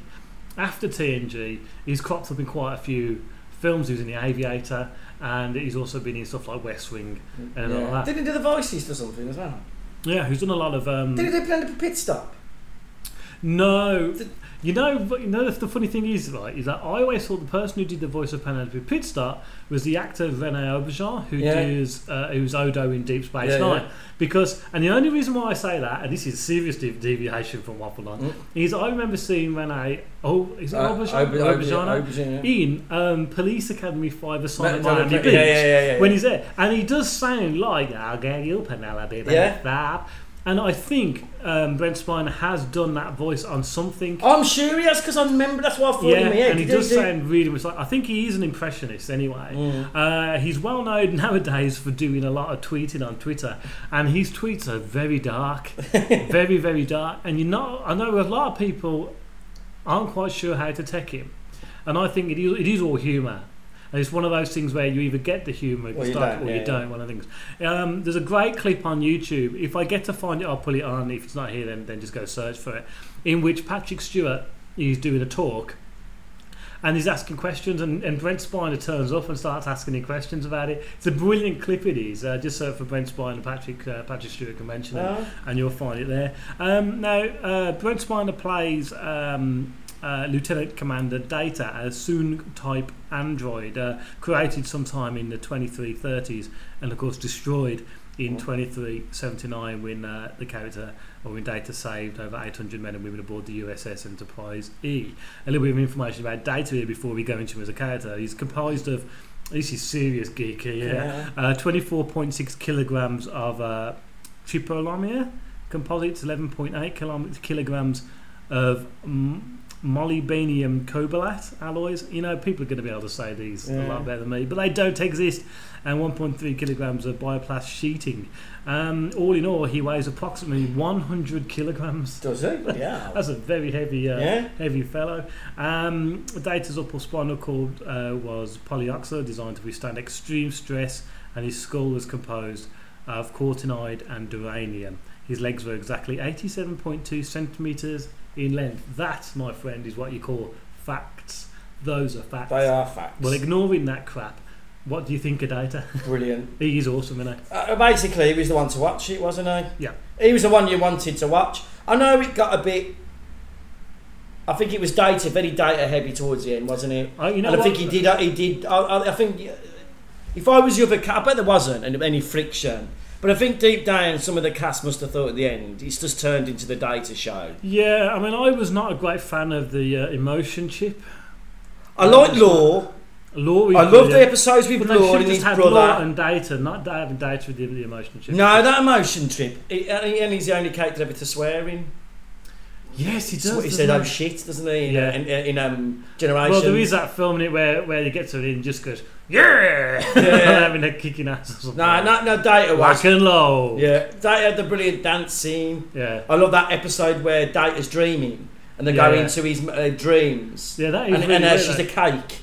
Yeah, and Diana tries a cake. Because she was addicted to chocolate cake. Yeah, that's a really. Yeah, and because he did that live. Forms. Really good. And that one where he was doing that when he wanted to be a stand-up comic, That's a really good one. Yeah, they kept doing that. He's trying to do the cigar. The cigar, That's it. You really think of the great and episode. Of course, Sherlock Holmes. He was really good. And when he was doing Shakespeare. That brilliant episode of Sherlock Holmes, that ship in a bottle. The one when Moriarty walked out there, and they thought he'd escaped. And he was a hologram in a hologram. Hologram in a hologram. Now that is, and most people don't like that, but I actually think that is brilliant sci-fi writing. That is brilliant TNG. I'll be honest now. When I want to watch Star Trek, right, as a committed stoner, let's be honest about it. Yeah. I want time travel, right, alternate realities. This is what I want. Sci-fi. Stuff, hologram stuff was always brilliant, or anything to do with androids, invasions. That's what I wanted, not love stories. No. I know I was saying you're not going to get into the higher planes through a love story, are you? No, and this is what sci-fi was about. And I know there's people who don't like. Our mate Kev, who got into it because of Next Gen, he liked the ones like us, didn't he? Mm-hmm. But it always seemed to be more of the bloody. The other ones didn't it? I know towards the end that did change the ratio to physics. You wanted physics, yeah. I mean, I think it was one of the things where a little bit like we discussed with Friends the other day, where the middle series was a bit rubbish. Chandler went off because Matthew Perry was having his problems. And I watched the Brad Pitt one today. That is brilliant. Where he hates Rachel. I watched that the other day. That is when he gets his eating pants. Right at the end, just give me a sliver. What?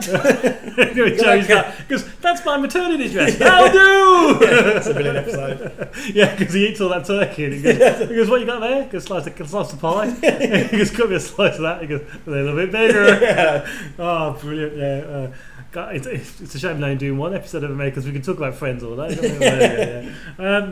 I've totally lost train of thought of where he was now. Well, about basically. Data. Yeah. Probably one of the best. I think he was the best character. Yeah. But perfectly played by Brent Spiner. And I know Brent Spiner turned around and said that he was glad when they kind of killed Data off, although they didn't really kill him off at the end because of the whole, but he was saying that he was getting too old to play it. Well, I'm not being funny, but you have a black wig put on and gold paint. Yeah. People aren't going to be. It's not like Tom Baker suddenly putting on a scarf and being Doctor Who again, where they can turn around and say, hold a minute, he's got tight, short white hair and he's quite big.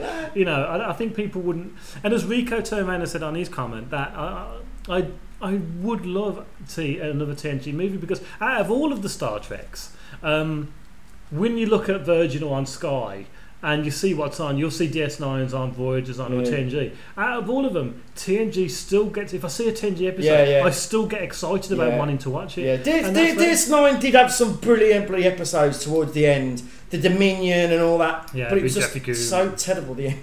Well, yeah, and I watched the one the other day, the Tribbles one, where it was which is just. I think that was voted the best ever episode because it is an amazing. It's just. Technically brilliant. It's like that bit, even the bit where the ones that kept falling out in his head and he's throwing them down. It's so well done. And it seems to work even better than the original one where Kirk just goes, and someone fix that hat. And the fight. Check out. I know you. So the last couple of characters before we head into trivia, man. Well, we'll have another comment.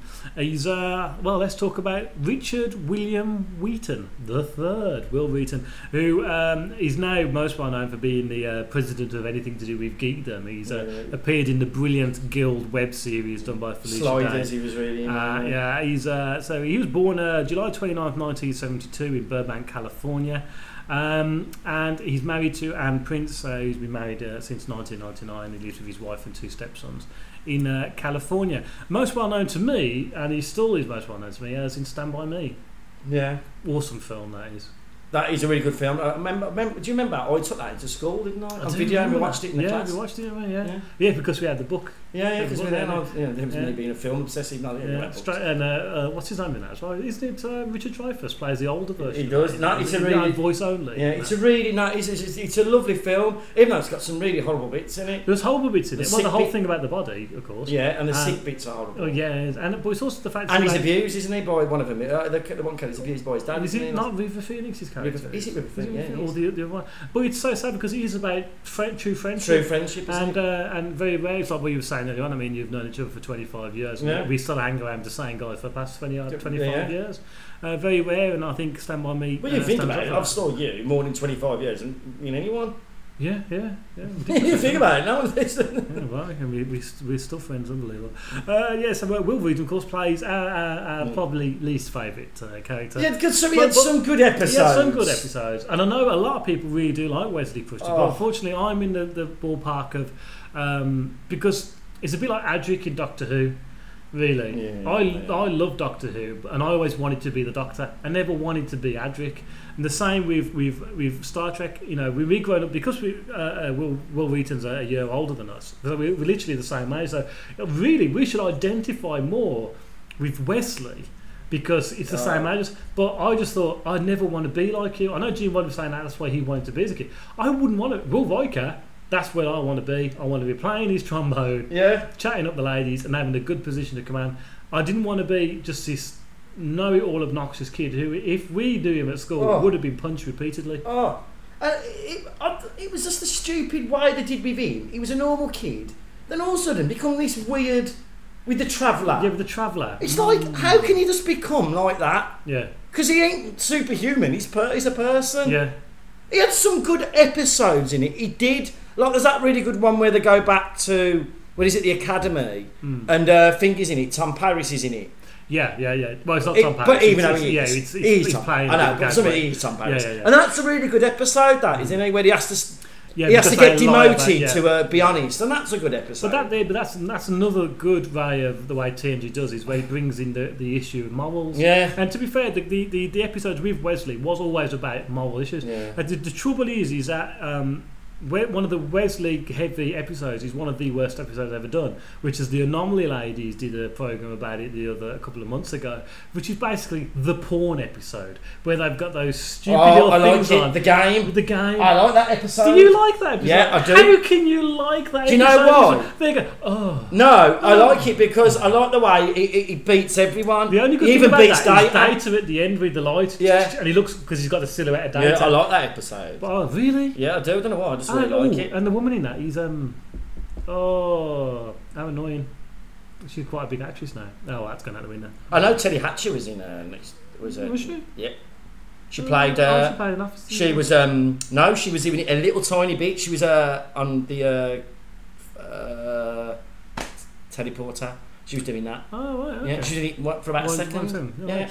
A little bit of information about Wesley Crusher was a gifted son of Starfleet officers Lieutenant Commander Jack Crusher, and of course his mother was Beverly Crusher. Born in 2348, his promising Starfleet career was cut short, leading him to a unique life accompanying the transdimensional 2 Alpha and dubbed the Traveller. Last seen in 2370, he eventually finished his training, as you do, and become a full-fledged Starfleet officer holding the rank of Lieutenant Junior grade by 2379. His character again got bigger as they went along, didn't they? It's just like that. Yeah. Okay. Should we have another audio comment? Go on. Here is a comment from the Anomaly ladies, Jen and Angela, followed by Anomaly correspondent Sue from New York. Okay, what are we doing? Well, we're supposed to talk about TNG and what TNG means to me. Means to us, but also Med said the rubbish parts too. The rubbish parts too. Love it. So we should probably introduce ourselves first before we go into it. All right. Hi Meds, hi Kel, this is Jen. And this is Angela. From the Anomaly podcast. Hello. And we're both huge TNG fans. Huge tracks of TNG. That was very bizarre what you just said. But yes, we are huge TNG fans and huge fans of old Captain Pickard. Jean-Luc Pickard. He's our favorite. Mm-hmm. But actually, he's one of my favorites. Yeah. We were in junior high when it came out, and I remember I just sequestered. That was it was syndicated in Texas in the United States at 10:30 on CBS station where I lived, and probably the same exact station where you lived, and that was my time. Nobody else got the TV. That was my time to watch TNG. Right after the nightly news. And sometimes I'd go back and forth between that and Saturday Night Live. Yeah. Just so I'd have something to talk about, but on Monday. But yeah, it was all TNG all the time. I watched it literally as it was on for all 7 years. Yep, that Me was too. me. That was Yeah. me. I think the Loved first. it. I remember the thing that hooked me right away. Again, being a middle school student, was Jordy's kick-ass sunglasses. That's what I thought when I saw him, because I thought they were sunglasses. They look like a banana clip. Banana clip spray painted gold. They But were. To me, they were cool looking sunglasses, and he was reclined behind the station that he was in. Oh yeah, The con. The con, yeah. And he just looked like he was in a lowrider. You know, You just thought that was It cool, huh? Cool, yeah. I remember that striking me right away. But I have to say, I liked the new /60s version of the mini dresses because, and I know they didn't keep them for very long, but I love them. When I make my uniform, I have to make my Troy dress first, but then I'm going to make a mini dress because the TNG mini dress, it was short-lived, but I wish it would have stayed around. and I got you for your birthday one year. The pattern from Roddenberry.com. Yes. For Troy's mini skirt dress. Which is what I'm going to make it as soon as I can. And Probably. I have the one from the season that Ensign Rowe was on. Yes. So I like you have to Ensign make Rowe. Yeah. So what else about TNG? It's Okay. just awesome. It gives What you do a I think happy about- feeling. It does. It does. Every time it comes on to the theme song, gives me goosebumps. I wouldn't go that far, but I would say that it's like seeing an old friend, and it makes me happy. Even if I remember, I had this friend Will, who was one of my really good friends in college, and we were texting, not texting but IMing back in the day, and I was just like, I'm so sad, blah blah this, blah blah that. I'm sad about this, I'm sad about that, and he said, Angela, go watch an episode of TNG. And I said, okay, thank you. And it did make me feel better. It really did. So, there you go. I mean, I don't know if there's anything left to say What about are our that. favorite episodes? Well, everybody knows my favorite episode. Time Everyone- Zero. I Holla. thought it was the one with Data. The Time Zero? well, aside from most of them are most of our favorite episodes are Data centric. Okay. But the A Measure of a Man. Oh, that's a good one, too. But it's still one notch down. Because Time Zero just has everything. Yeah. And you can listen to one of the Anomaly podcasts and we talk all about it. My favorite episode is well, I have several, but one of them is The Child. where Yeah, that's Troy- weird to me, but I think it's cool that you like it. I like that one. It's a tearjerker for me, and it always has been. I always liked it. But and then also Fistful of Datas. Oh, that's a good one, especially the end. Mm-hmm. And there was another one I really Parallels was awesome. I was just gonna say that Parallels is like unfortunately I'm not a big Klingon fan. Like there's only very few Worf episodes that I like, but Parallels is definitely it's really up there. Some not just a favorite Worf episode, but like a favorite episode definitely. Parallels is awesome. Yeah. What were the other ones we had on our list that we liked that eventually we want to cover? Oh gosh, I like Data's Day. Yeah, that's that a one's really good. good one. What was the one where Guinan and Love Guinan. Guinan and Picard were little kids? Oh yes, The Rascals. The Rascals. That's and it's Guinan, Picard, Ro, and O'Brien's wife. I can't remember her name. She's awesome though. Yes. Oh man, I'm drawing a blank. Yep. Hoshi. No. No, Hoshi's from Enterprise. Yeah, you're a horrible fan. I know. I'm gonna take your card away. It's Well, because she mine was a too. mean wife. She was not. In DS9, she became very gripey. Oh, okay. I didn't watch very much DS9. Yeah. Anyway. That's hilarious. She was But anyway, always yeah, writing that was kind of weird though because she was a little kid and they were married, and when they tried to approach that was a little creepy. Yeah, that was. That was a little creepy. Yeah. But What are the worst ones? oh well, the game. The game we covered. We Is covered what- on Anomaly. The next one we're going to do is the one that's like the horrible soap opera episode where Crusher goes and visits her grandmother's. Oh yes. And the poltergeist guy seduces her. Yeah, that's weird. That was was a a weird horrible episode. one. That is a weird episode. But I'm sorry. Sub Rosa. It was called Sub Rosa. Yeah. There's a couple in season 1 that I don't like. There's one where that Ferengi who has something against Picard. Oh, where they like zoom in on his face? Yeah, they zoom in on his face. It's very bizarre. On the view screen. Yeah, that one don't like is. that one either. That's not one of my favorites. Darmok. Darmok, you like Darmok. I love Darmok. Well, I was just going to say, very quotable. I don't remember the name of the episode, but one of my personal favorites is the one where they get... where Troy is stuck in charge of the Enterprise, and Picard has those 3 kids with him. I can't remember the name of the episode. Jacques, yeah. So yeah, that's another really good episode, and I think it's a later season episode because Ro's in it, isn't she? And she's always she's butting heads with Deanna about her decisions, which makes sense though. Like if you were her, you would probably do that because Troy at that time did not have command experience yet. She hadn't taken her test yet, so and that's I think what happened to make her want to be a commander. Yeah. So anyway, so I don't know why I just like that episode. Because I just think the kids are cute, and Picard with kids is hilarious. He got better with kids. He hated them in the beginning. He did. I love the one where he made Wesley get off the bridge or out of his seat or something. Remember that? Well, yeah, because something happened. Wesley could only stay in the in the turbo lift. He could not touch the bridge. Right. Yeah. Wesley. Okay. Anyway. All right. I think that's good. We've talked for quite a while. Yep. Does it feel like a while? It does. Well, we love TNG. And Picard. And we think you guys are awesome. Yes. Thank you for taking our comments and doing this episode. Yay! Cheerio. Hi, Meds and Kel. This is Sue, or Spoutor. And I was just downloading some new podcasts when I remembered that you guys are going to be covering TNG, and I wanted to send in a comment. TNG is the Star Trek that I really grew up with. It started airing when I was really young, and my brother was a big Star Trek fan already. He was watching it. My brother's 13 years older than I am. And he... my first big memory is when he threw a party for the premiere of The Best of Both Worlds Part 2 at the beginning of Season 4, and all his geeky high school friends were over. I didn't realize they were total nerds at the time, but, looking back, they were total 80s nerds. But they had a sign up in the living room with their pizza and their whatever, and the sign that said, "Go Borg." And I had no idea at that point what was really happening. But then I sat down and I watched it with them. They tolerated me, and I was just blown away by, I guess it was the first time I saw a community around a TV show, and that was really, really cool.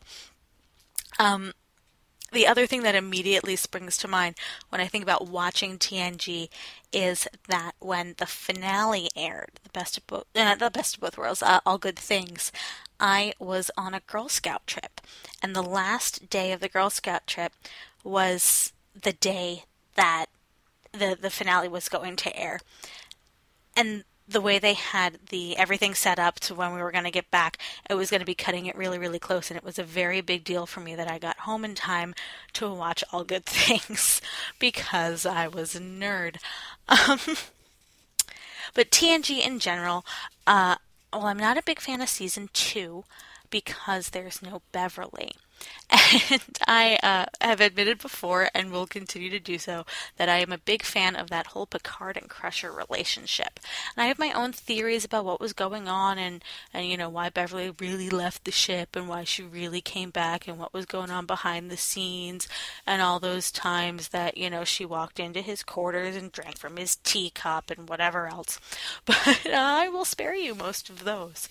The other thing is that I had a really big crush on Brent Spiner, or possibly Data, because I was 13, who knows which it really was. But that's my 2 little embarrassing bits about TNG. And going back and watching it now, I love how bad it is at times.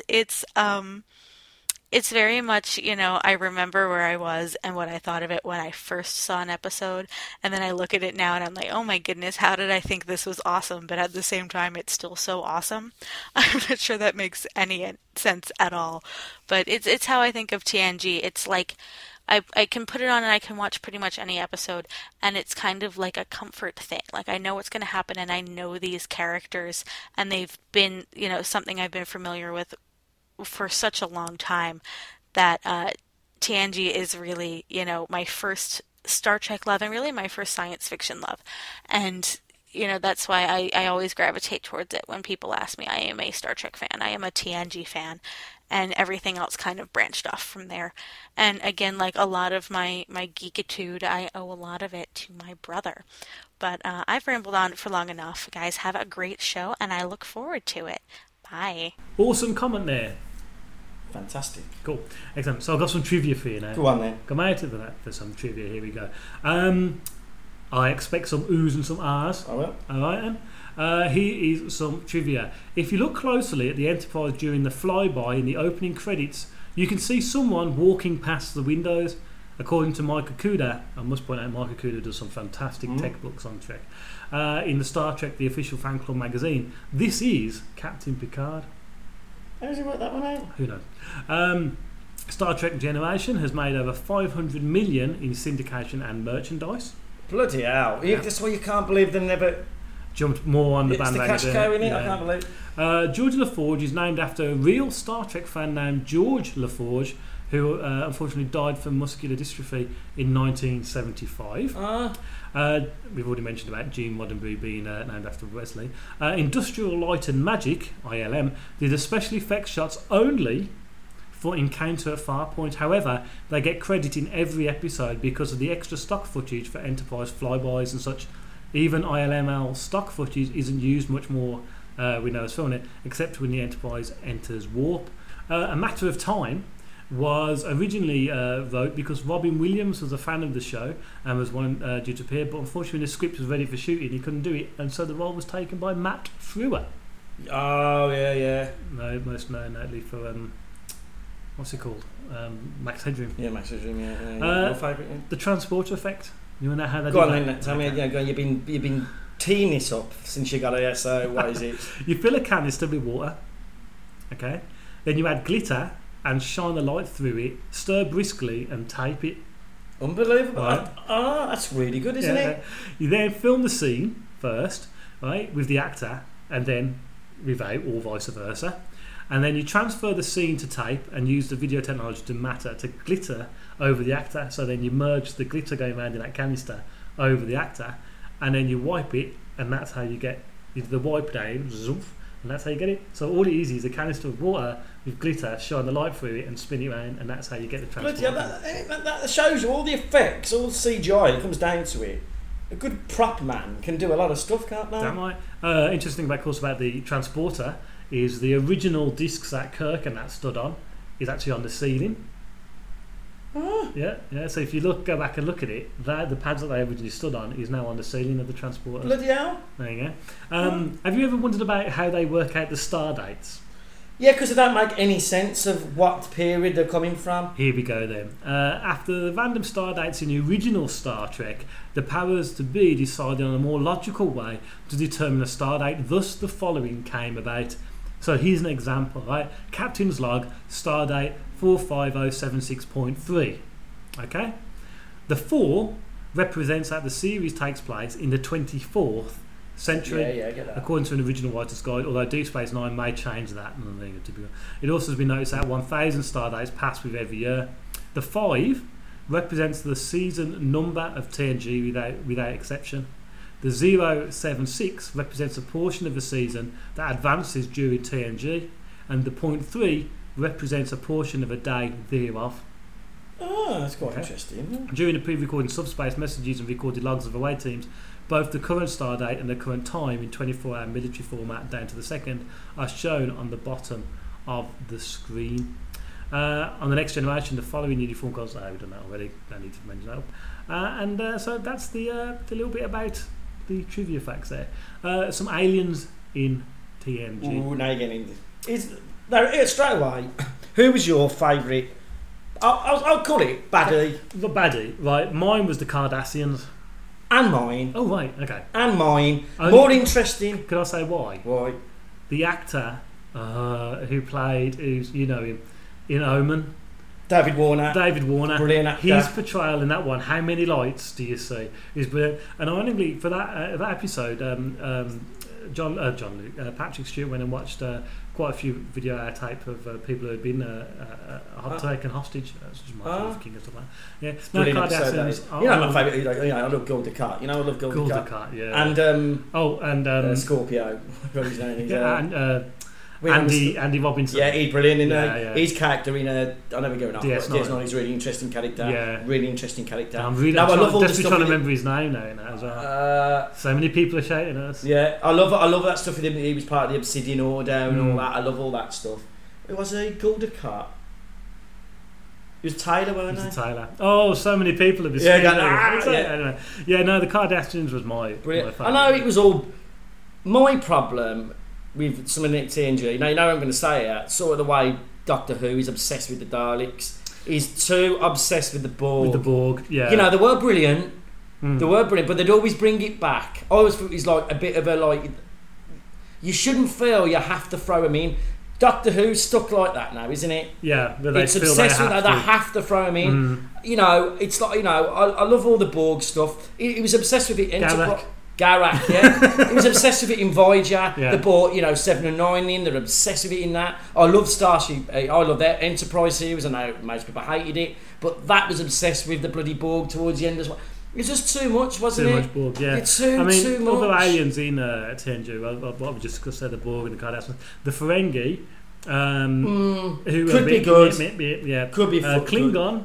Yeah, Klingon. They had their moments, didn't they?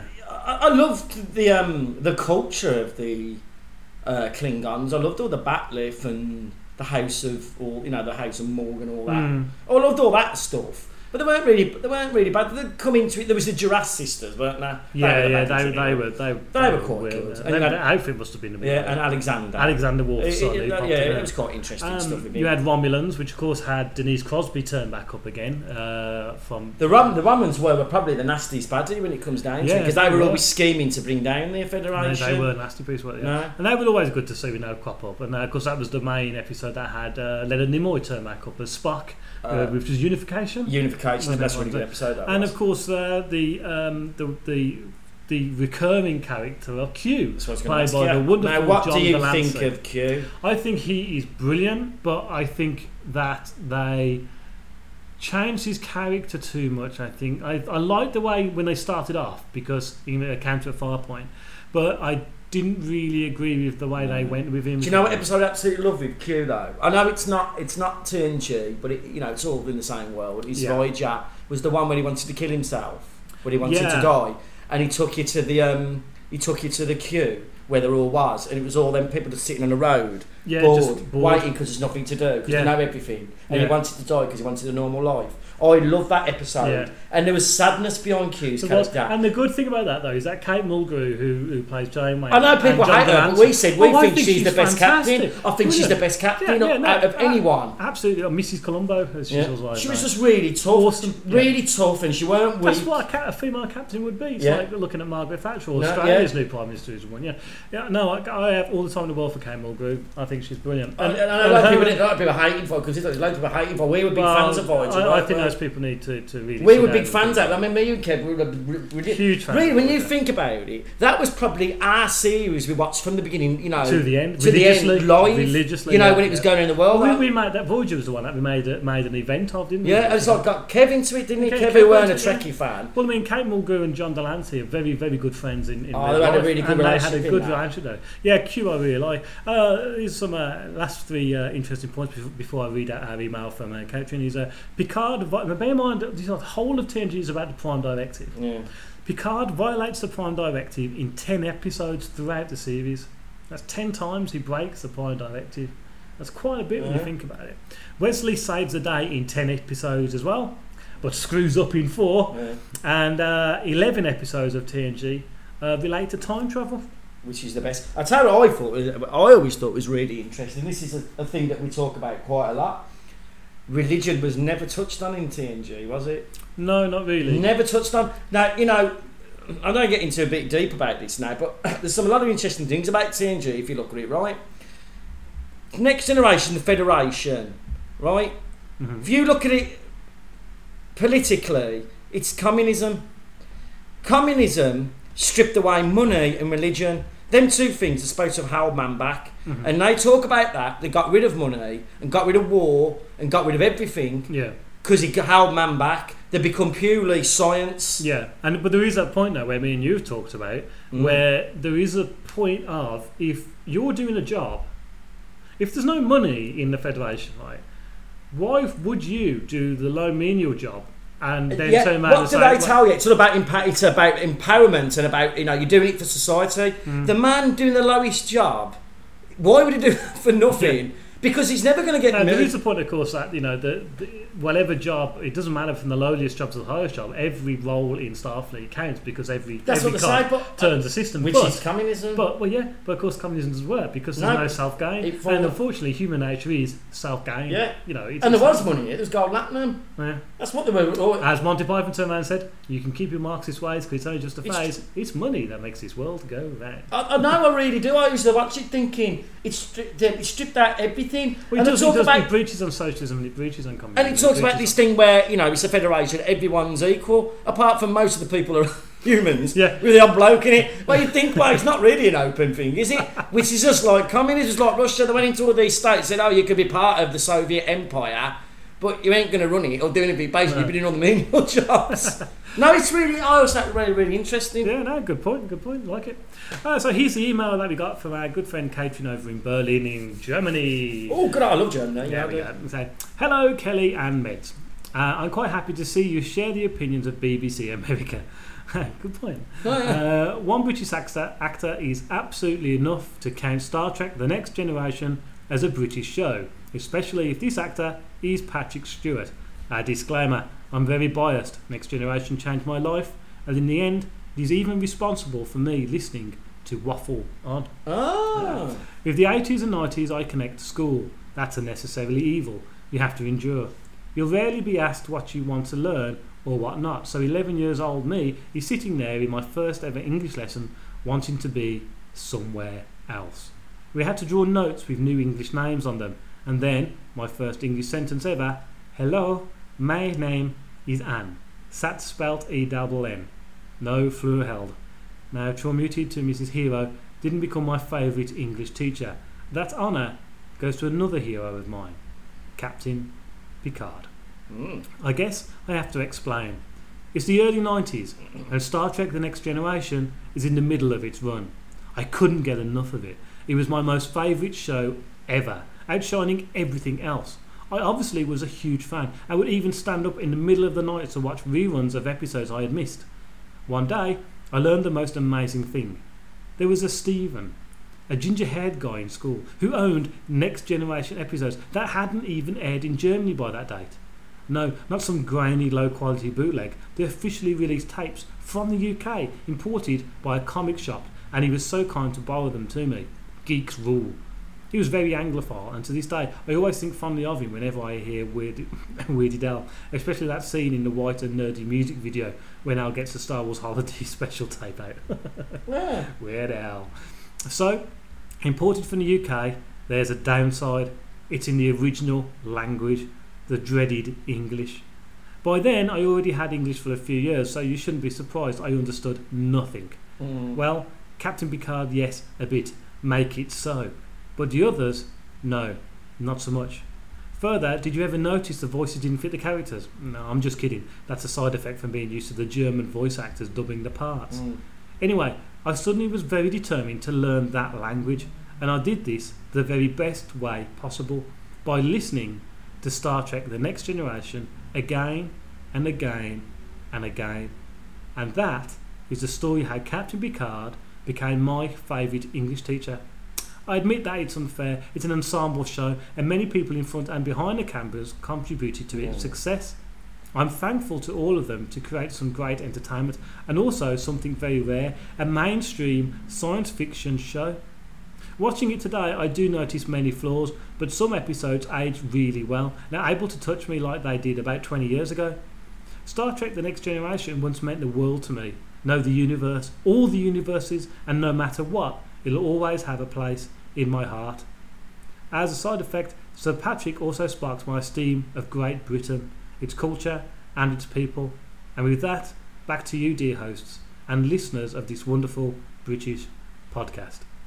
I nearly cried then. That's a very that's very lovely. That is wasting us. That's stone hearts there. That is an email that is wrote from the heart. That is wrote from the heart, and he's beautiful. Thank you so much, Catherine, for that. I must admit, It's a brilliant email, as with all the other comments that we've had. We've got one last comment to play, and then we'll be back.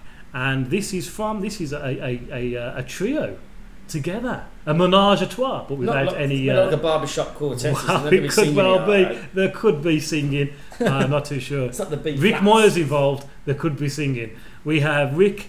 We have Kenny from the Knights of the Guild podcast. As long as he's not rapping, there's no rapping. And Kenny's partner, Harry. So take it away, boys. Cheerio.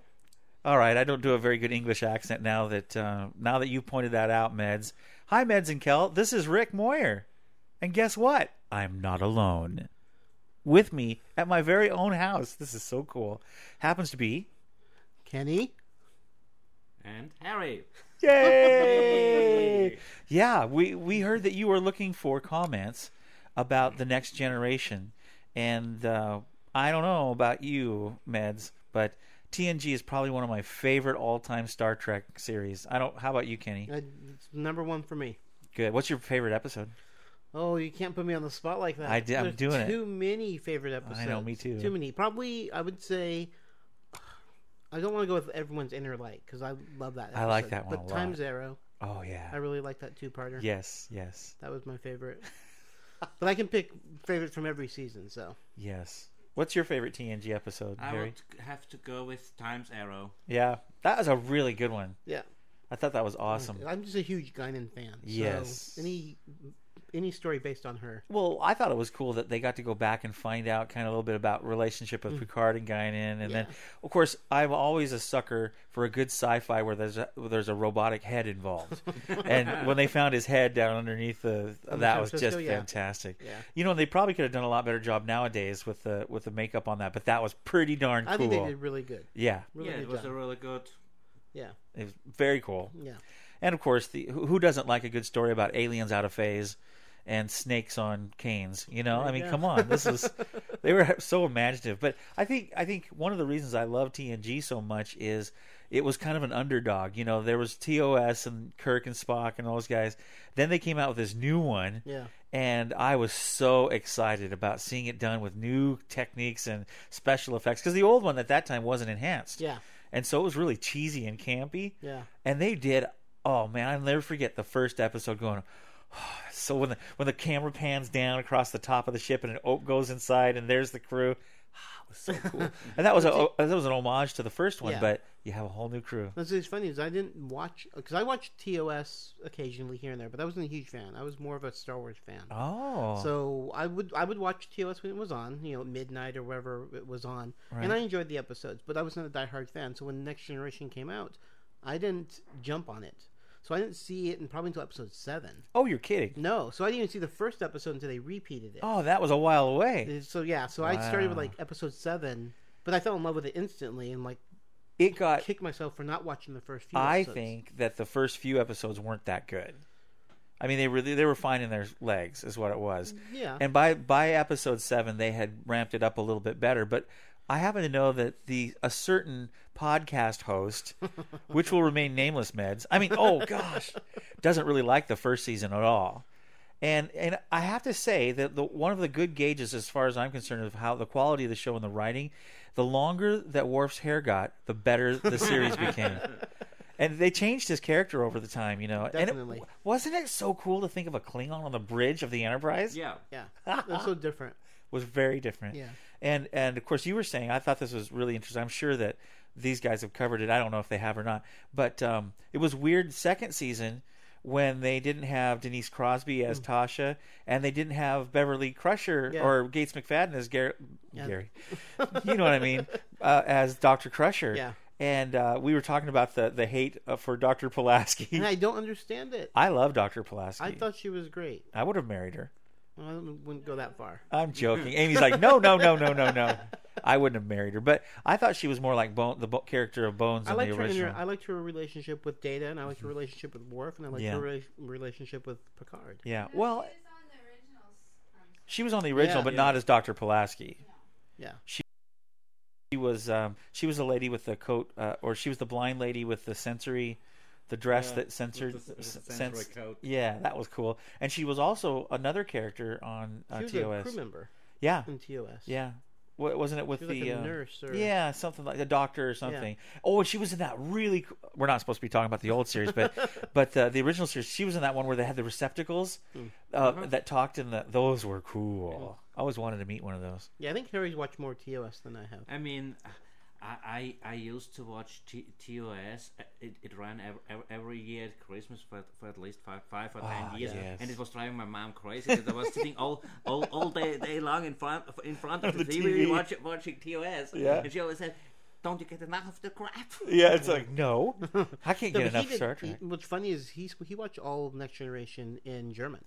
Yeah. It was all dubbed. That must have been something. He didn't hear the English version until he watched my DVDs. Oh, that's very interesting. The first time I figured out that there's a difference between the German and the English version is when I saw one TOS episode, the one with the Nazis, that they never broadcasted in Germany.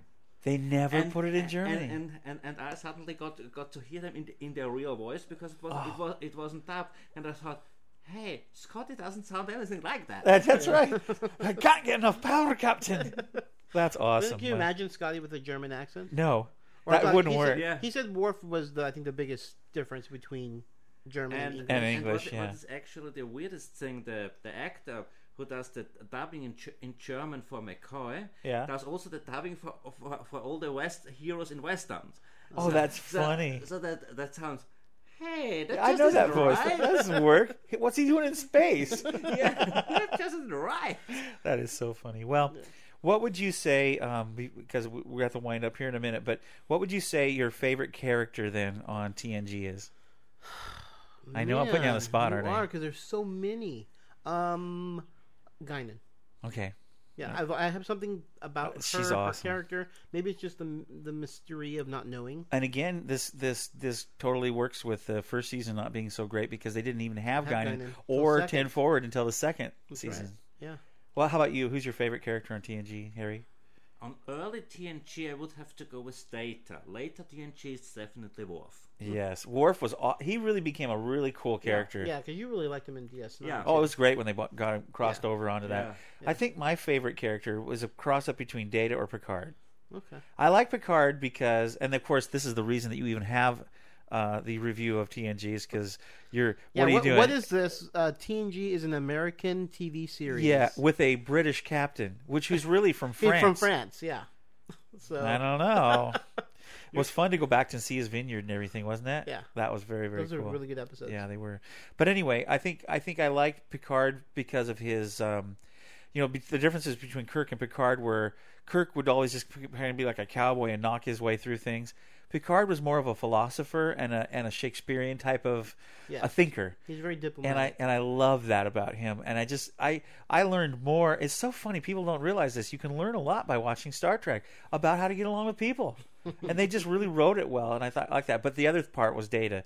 Data was like the Spock character, but even more cool because he was longing to be human. And do you remember favorite scene from TNG for me was when Leonard Nimoy and Brent Spiner shared the screen during the one about Spock. Oh gosh, I know what that's called. What's that one? Unification. Unification 1 and 2. Yeah. When they shared that whole scene where Spock was always trying to get rid of his human part, and then Data says, "So I guess what you've done is I've been searching all my life for what you're trying to get rid of." Classic, gave me goosebumps, and I went, now that is awesome writing and great acting on their part. So anyway, I really love TNG. It's probably it is my favorite series. My favorite. Out of the Star Wars stuff, stuff. Or Star Wars. Did I just say Star Wars? Use the Force, Rick. Sorry, I meant Star Trek, and I would slap I wouldn't slap my wife, but I get on her if she gets the wrong genre. I can't believe I said that. Trying to edit. But anyway, anything else you want to say about TNG? No, it's just fantastic. I'm glad they're doing a podcast because it's worthy. Even British American, it was whatever loved all over the world. So. Absolutely worthy of it. Yeah. I agree. Yeah. Harry, any last comments? No, not really. Nope. Okay, all right. Well, I want to leave you all on the Waffle On audience because notice how slow we talked. Just going to say that one more time. We talked very slow so you could understand us. Talk slower, Meds and Kel, because what in the world are you doing? No, I want to leave you with something that I'm sure a lot of your audience has heard, but not all of them. I wrote a parody song a while back for the series TNG, and I used the AC/DC song TNT and changed the words and sang it. You'll really enjoy this. And so this is called TNG. And thanks again for your podcast. Meds, Kel, you're awesome. Keep waffling on just like we have for several minutes. Okay, so here's the song. Bye. Captain's log, stardate 41153.7. Our destination is planet Deneb 4, beyond which lies the great unexplored mass of the galaxy.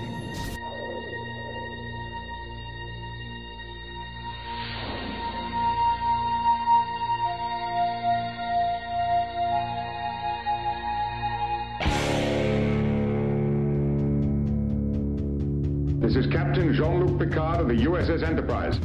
Hey! Get off my bridge! Hey! Hey! Hey! Hey! Hey! Hey! Hey! Hey! Hey! Red alert! All crew to battle stations. See the newer crew in space on your color TV screen. They built a brand new TV set. Know what I mean. Deanna to the left of me, Riker to my right. Ain't got no Kirk, ain't got no Spock, just some Romulans to fight. 'Cause we're TNG on Saturday night. TNG, we're out of sight. TNG, a brand new enterprise. TNG, what a great surprise.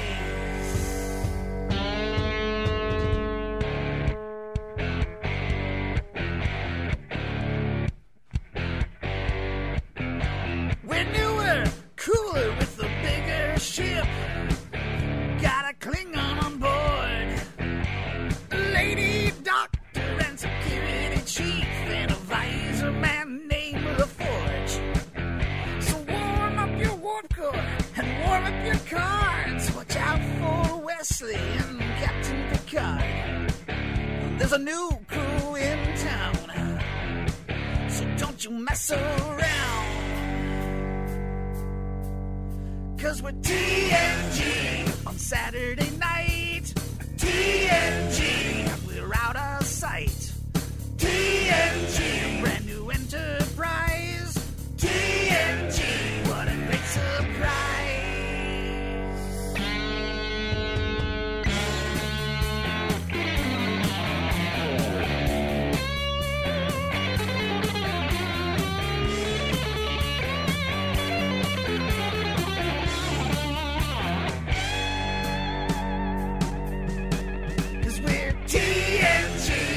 Saturday night. TNG, we're out of sight. TNG, brand new enterprise. TNG, what a great surprise. TNG, with that android guy. TNG, he's got a eye. TNG, enterprise. TNG, Roddenberry surprise.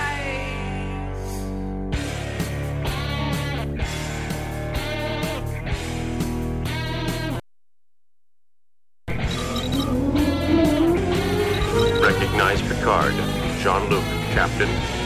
Recognize Riker, William T., Commander. Set auto-destruct sequence. Does the first officer concur?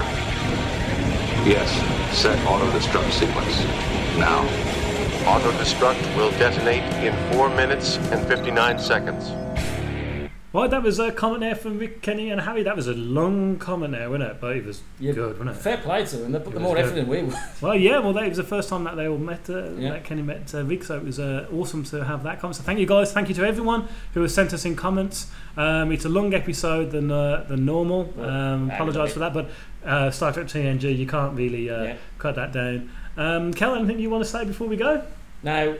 I've just asked you this. I've got a plea, and you've Okay. said I can do it. You can. This is for any of my American chums out there. I call them chums. That's a very loose term. Listeners. But listeners, that's the one I'm after. Basically, I'm really mad for Breaking Bad, and I've just watched series 2 of Breaking Bad, and series 3, season 3, so they say, in America, is on at the moment.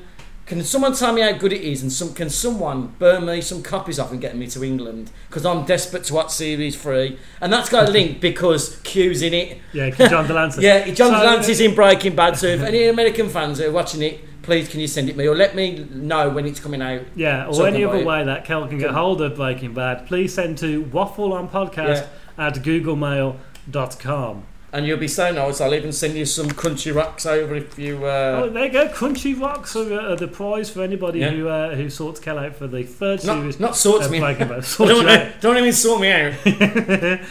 So the usual rules apply. As rules, are even rules, are they? We have. It's not Fight Club. Do not mention Waffle On. Do not mention Crunchy Club. Yeah, we do have a Facebook page, as we all know. Please do head there and join. Another shout out to anybody to send Waffle On to your friends and your family, because without you good listeners, this show would be absolutely just be us two. Well, just like we've been doing for the last just 15 the years. past 25 years, just talking to each other. Chatting. But no, we do it in front of a microphone. Thank you for joining us. Next month's episode is... Are we going to do it? Vic Reeves? It's We're all gonna do about Vic Reeves special? Vic Reeves special, yes. it Now, is. our American friends will not know about Vic Reeves, but basically you think of madness in a comedy form, and there you go. Yeah, it is. Basically, more like, I'd say, like Andy Kaufman. Oh, yeah, good I think that's the analogy. same kind of thing, And just yeah, completely balmy. The only man who can get away with wearing a white suit and be white. Yeah, and there's lots to talk about in that. So. There is indeed. So we'll be back next month for a Vic Reeves special. So if anybody is into Vic Reeves, Joe in London, I am looking at you. Please do send us in a comment, MP3, or of course an email, just like Catherine did, and we'll read it out. Thanks for joining us. We'll see you soon. Goodbye.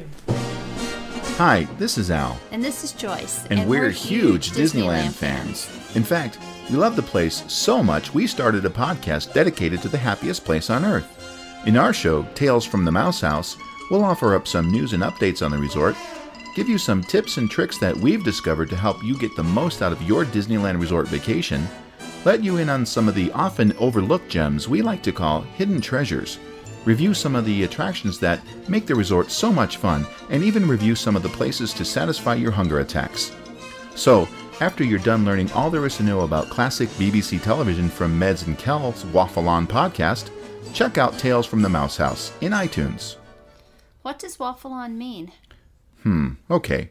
To waffle on, from the ancient Latin phrase waffle onus, meaning to impart British television wisdom. Is that true? Well, maybe. Okay, so I made that part up. I thought so. So who can really tell me what waffle on means? When you're bored, where do you want to go? Nowhere. Who do you feel like seeing? No one. Boredom hurts in so many ways. Dull, restless, lack of imagination.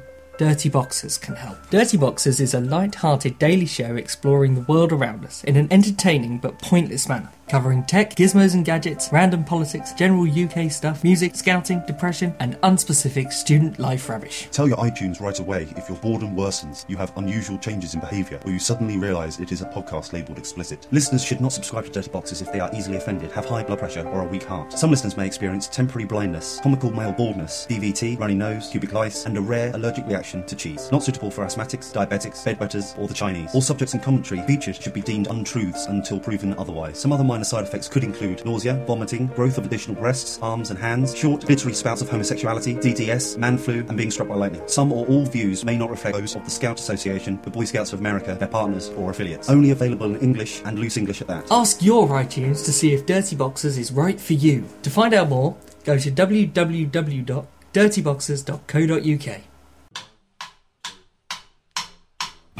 Karma fairies are getting us. I know. What did you do? I didn't do anything. What did you do? Nothing. You're the bad one between the two of us. Well, that is true. I'm Jen. And I'm Angela. And we're the socially functional co-hosts of Anomaly, The podcast with a unique perspective, a female perspective on all things geek. Star Trek, Star Wars, Lord of the Rings, Buffy, Firefly, gaming, books, costuming, and general geek topics. The sometimes monthly, but always entertaining Anomaly Podcast. AnomalyPodcast.com.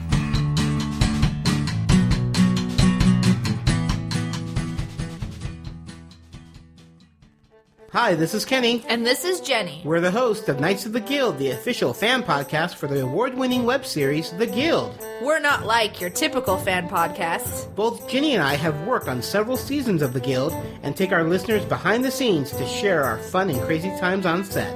We also have exclusive interviews with cast, crew, and fans of the Guild. We keep you up to date on general Guild news and the latest happenings of our cast and crew. So please give us a listen on iTunes or at knightsoftheguild.com. Hello, I'm Meds. You're not Meds. And I'm Cal. You're not Cal either. I don't even sound like him, do I? I'm trying to. Yeah, I sound like sure. the Geico lizard. Yeah. Sorry, I don't mean to do that. Anyway, hey, we love Waffle On. Waffle On's fun. I just love the podcast. Meds and Cal, you're so cool. By the way, this is Rick. And this is Amy, and we are the hosts of Take Him With You. It's the weekly podcast where we discuss our geeky Moyer home. Yes, we are geeky. And we're really fun, though. We talk about our faith and how it relates to the world around us. And I absolutely love Star Trek and heavy metal music. It's just too much fun. And I tolerate Star Trek and don't like heavy metal music at all. What do you like? I like reading and quiet music and home and garden TV. Yeah. You like some of British sci-fi stuff, right? You know, I do like some sci-fi. I really do, but I'm not as passionate about it as you are. That's okay. We've lived together for 24 years, and it's okay. Opposites attract, and we're still married, eh? Yeah. Eh? Yeah. That's Canadian. That's not English. Oh well. I say we go have a cup of tea. Indeed. Indubitably. I can't even say that. We do like tea, though. I do like tea. Yes. Earl Grey. Hot. Well, anyway, if you get a chance to listen to our podcast, do so. It's at takehimwithyou.com, or you can find us on iTunes. Just look up Take Him With You. And you can hit the little subscribe button, and it's free. Yep. So thanks, Meds and Cal. Have a great day, and thanks for letting us do our promo. Okay. Tea time. Yeah.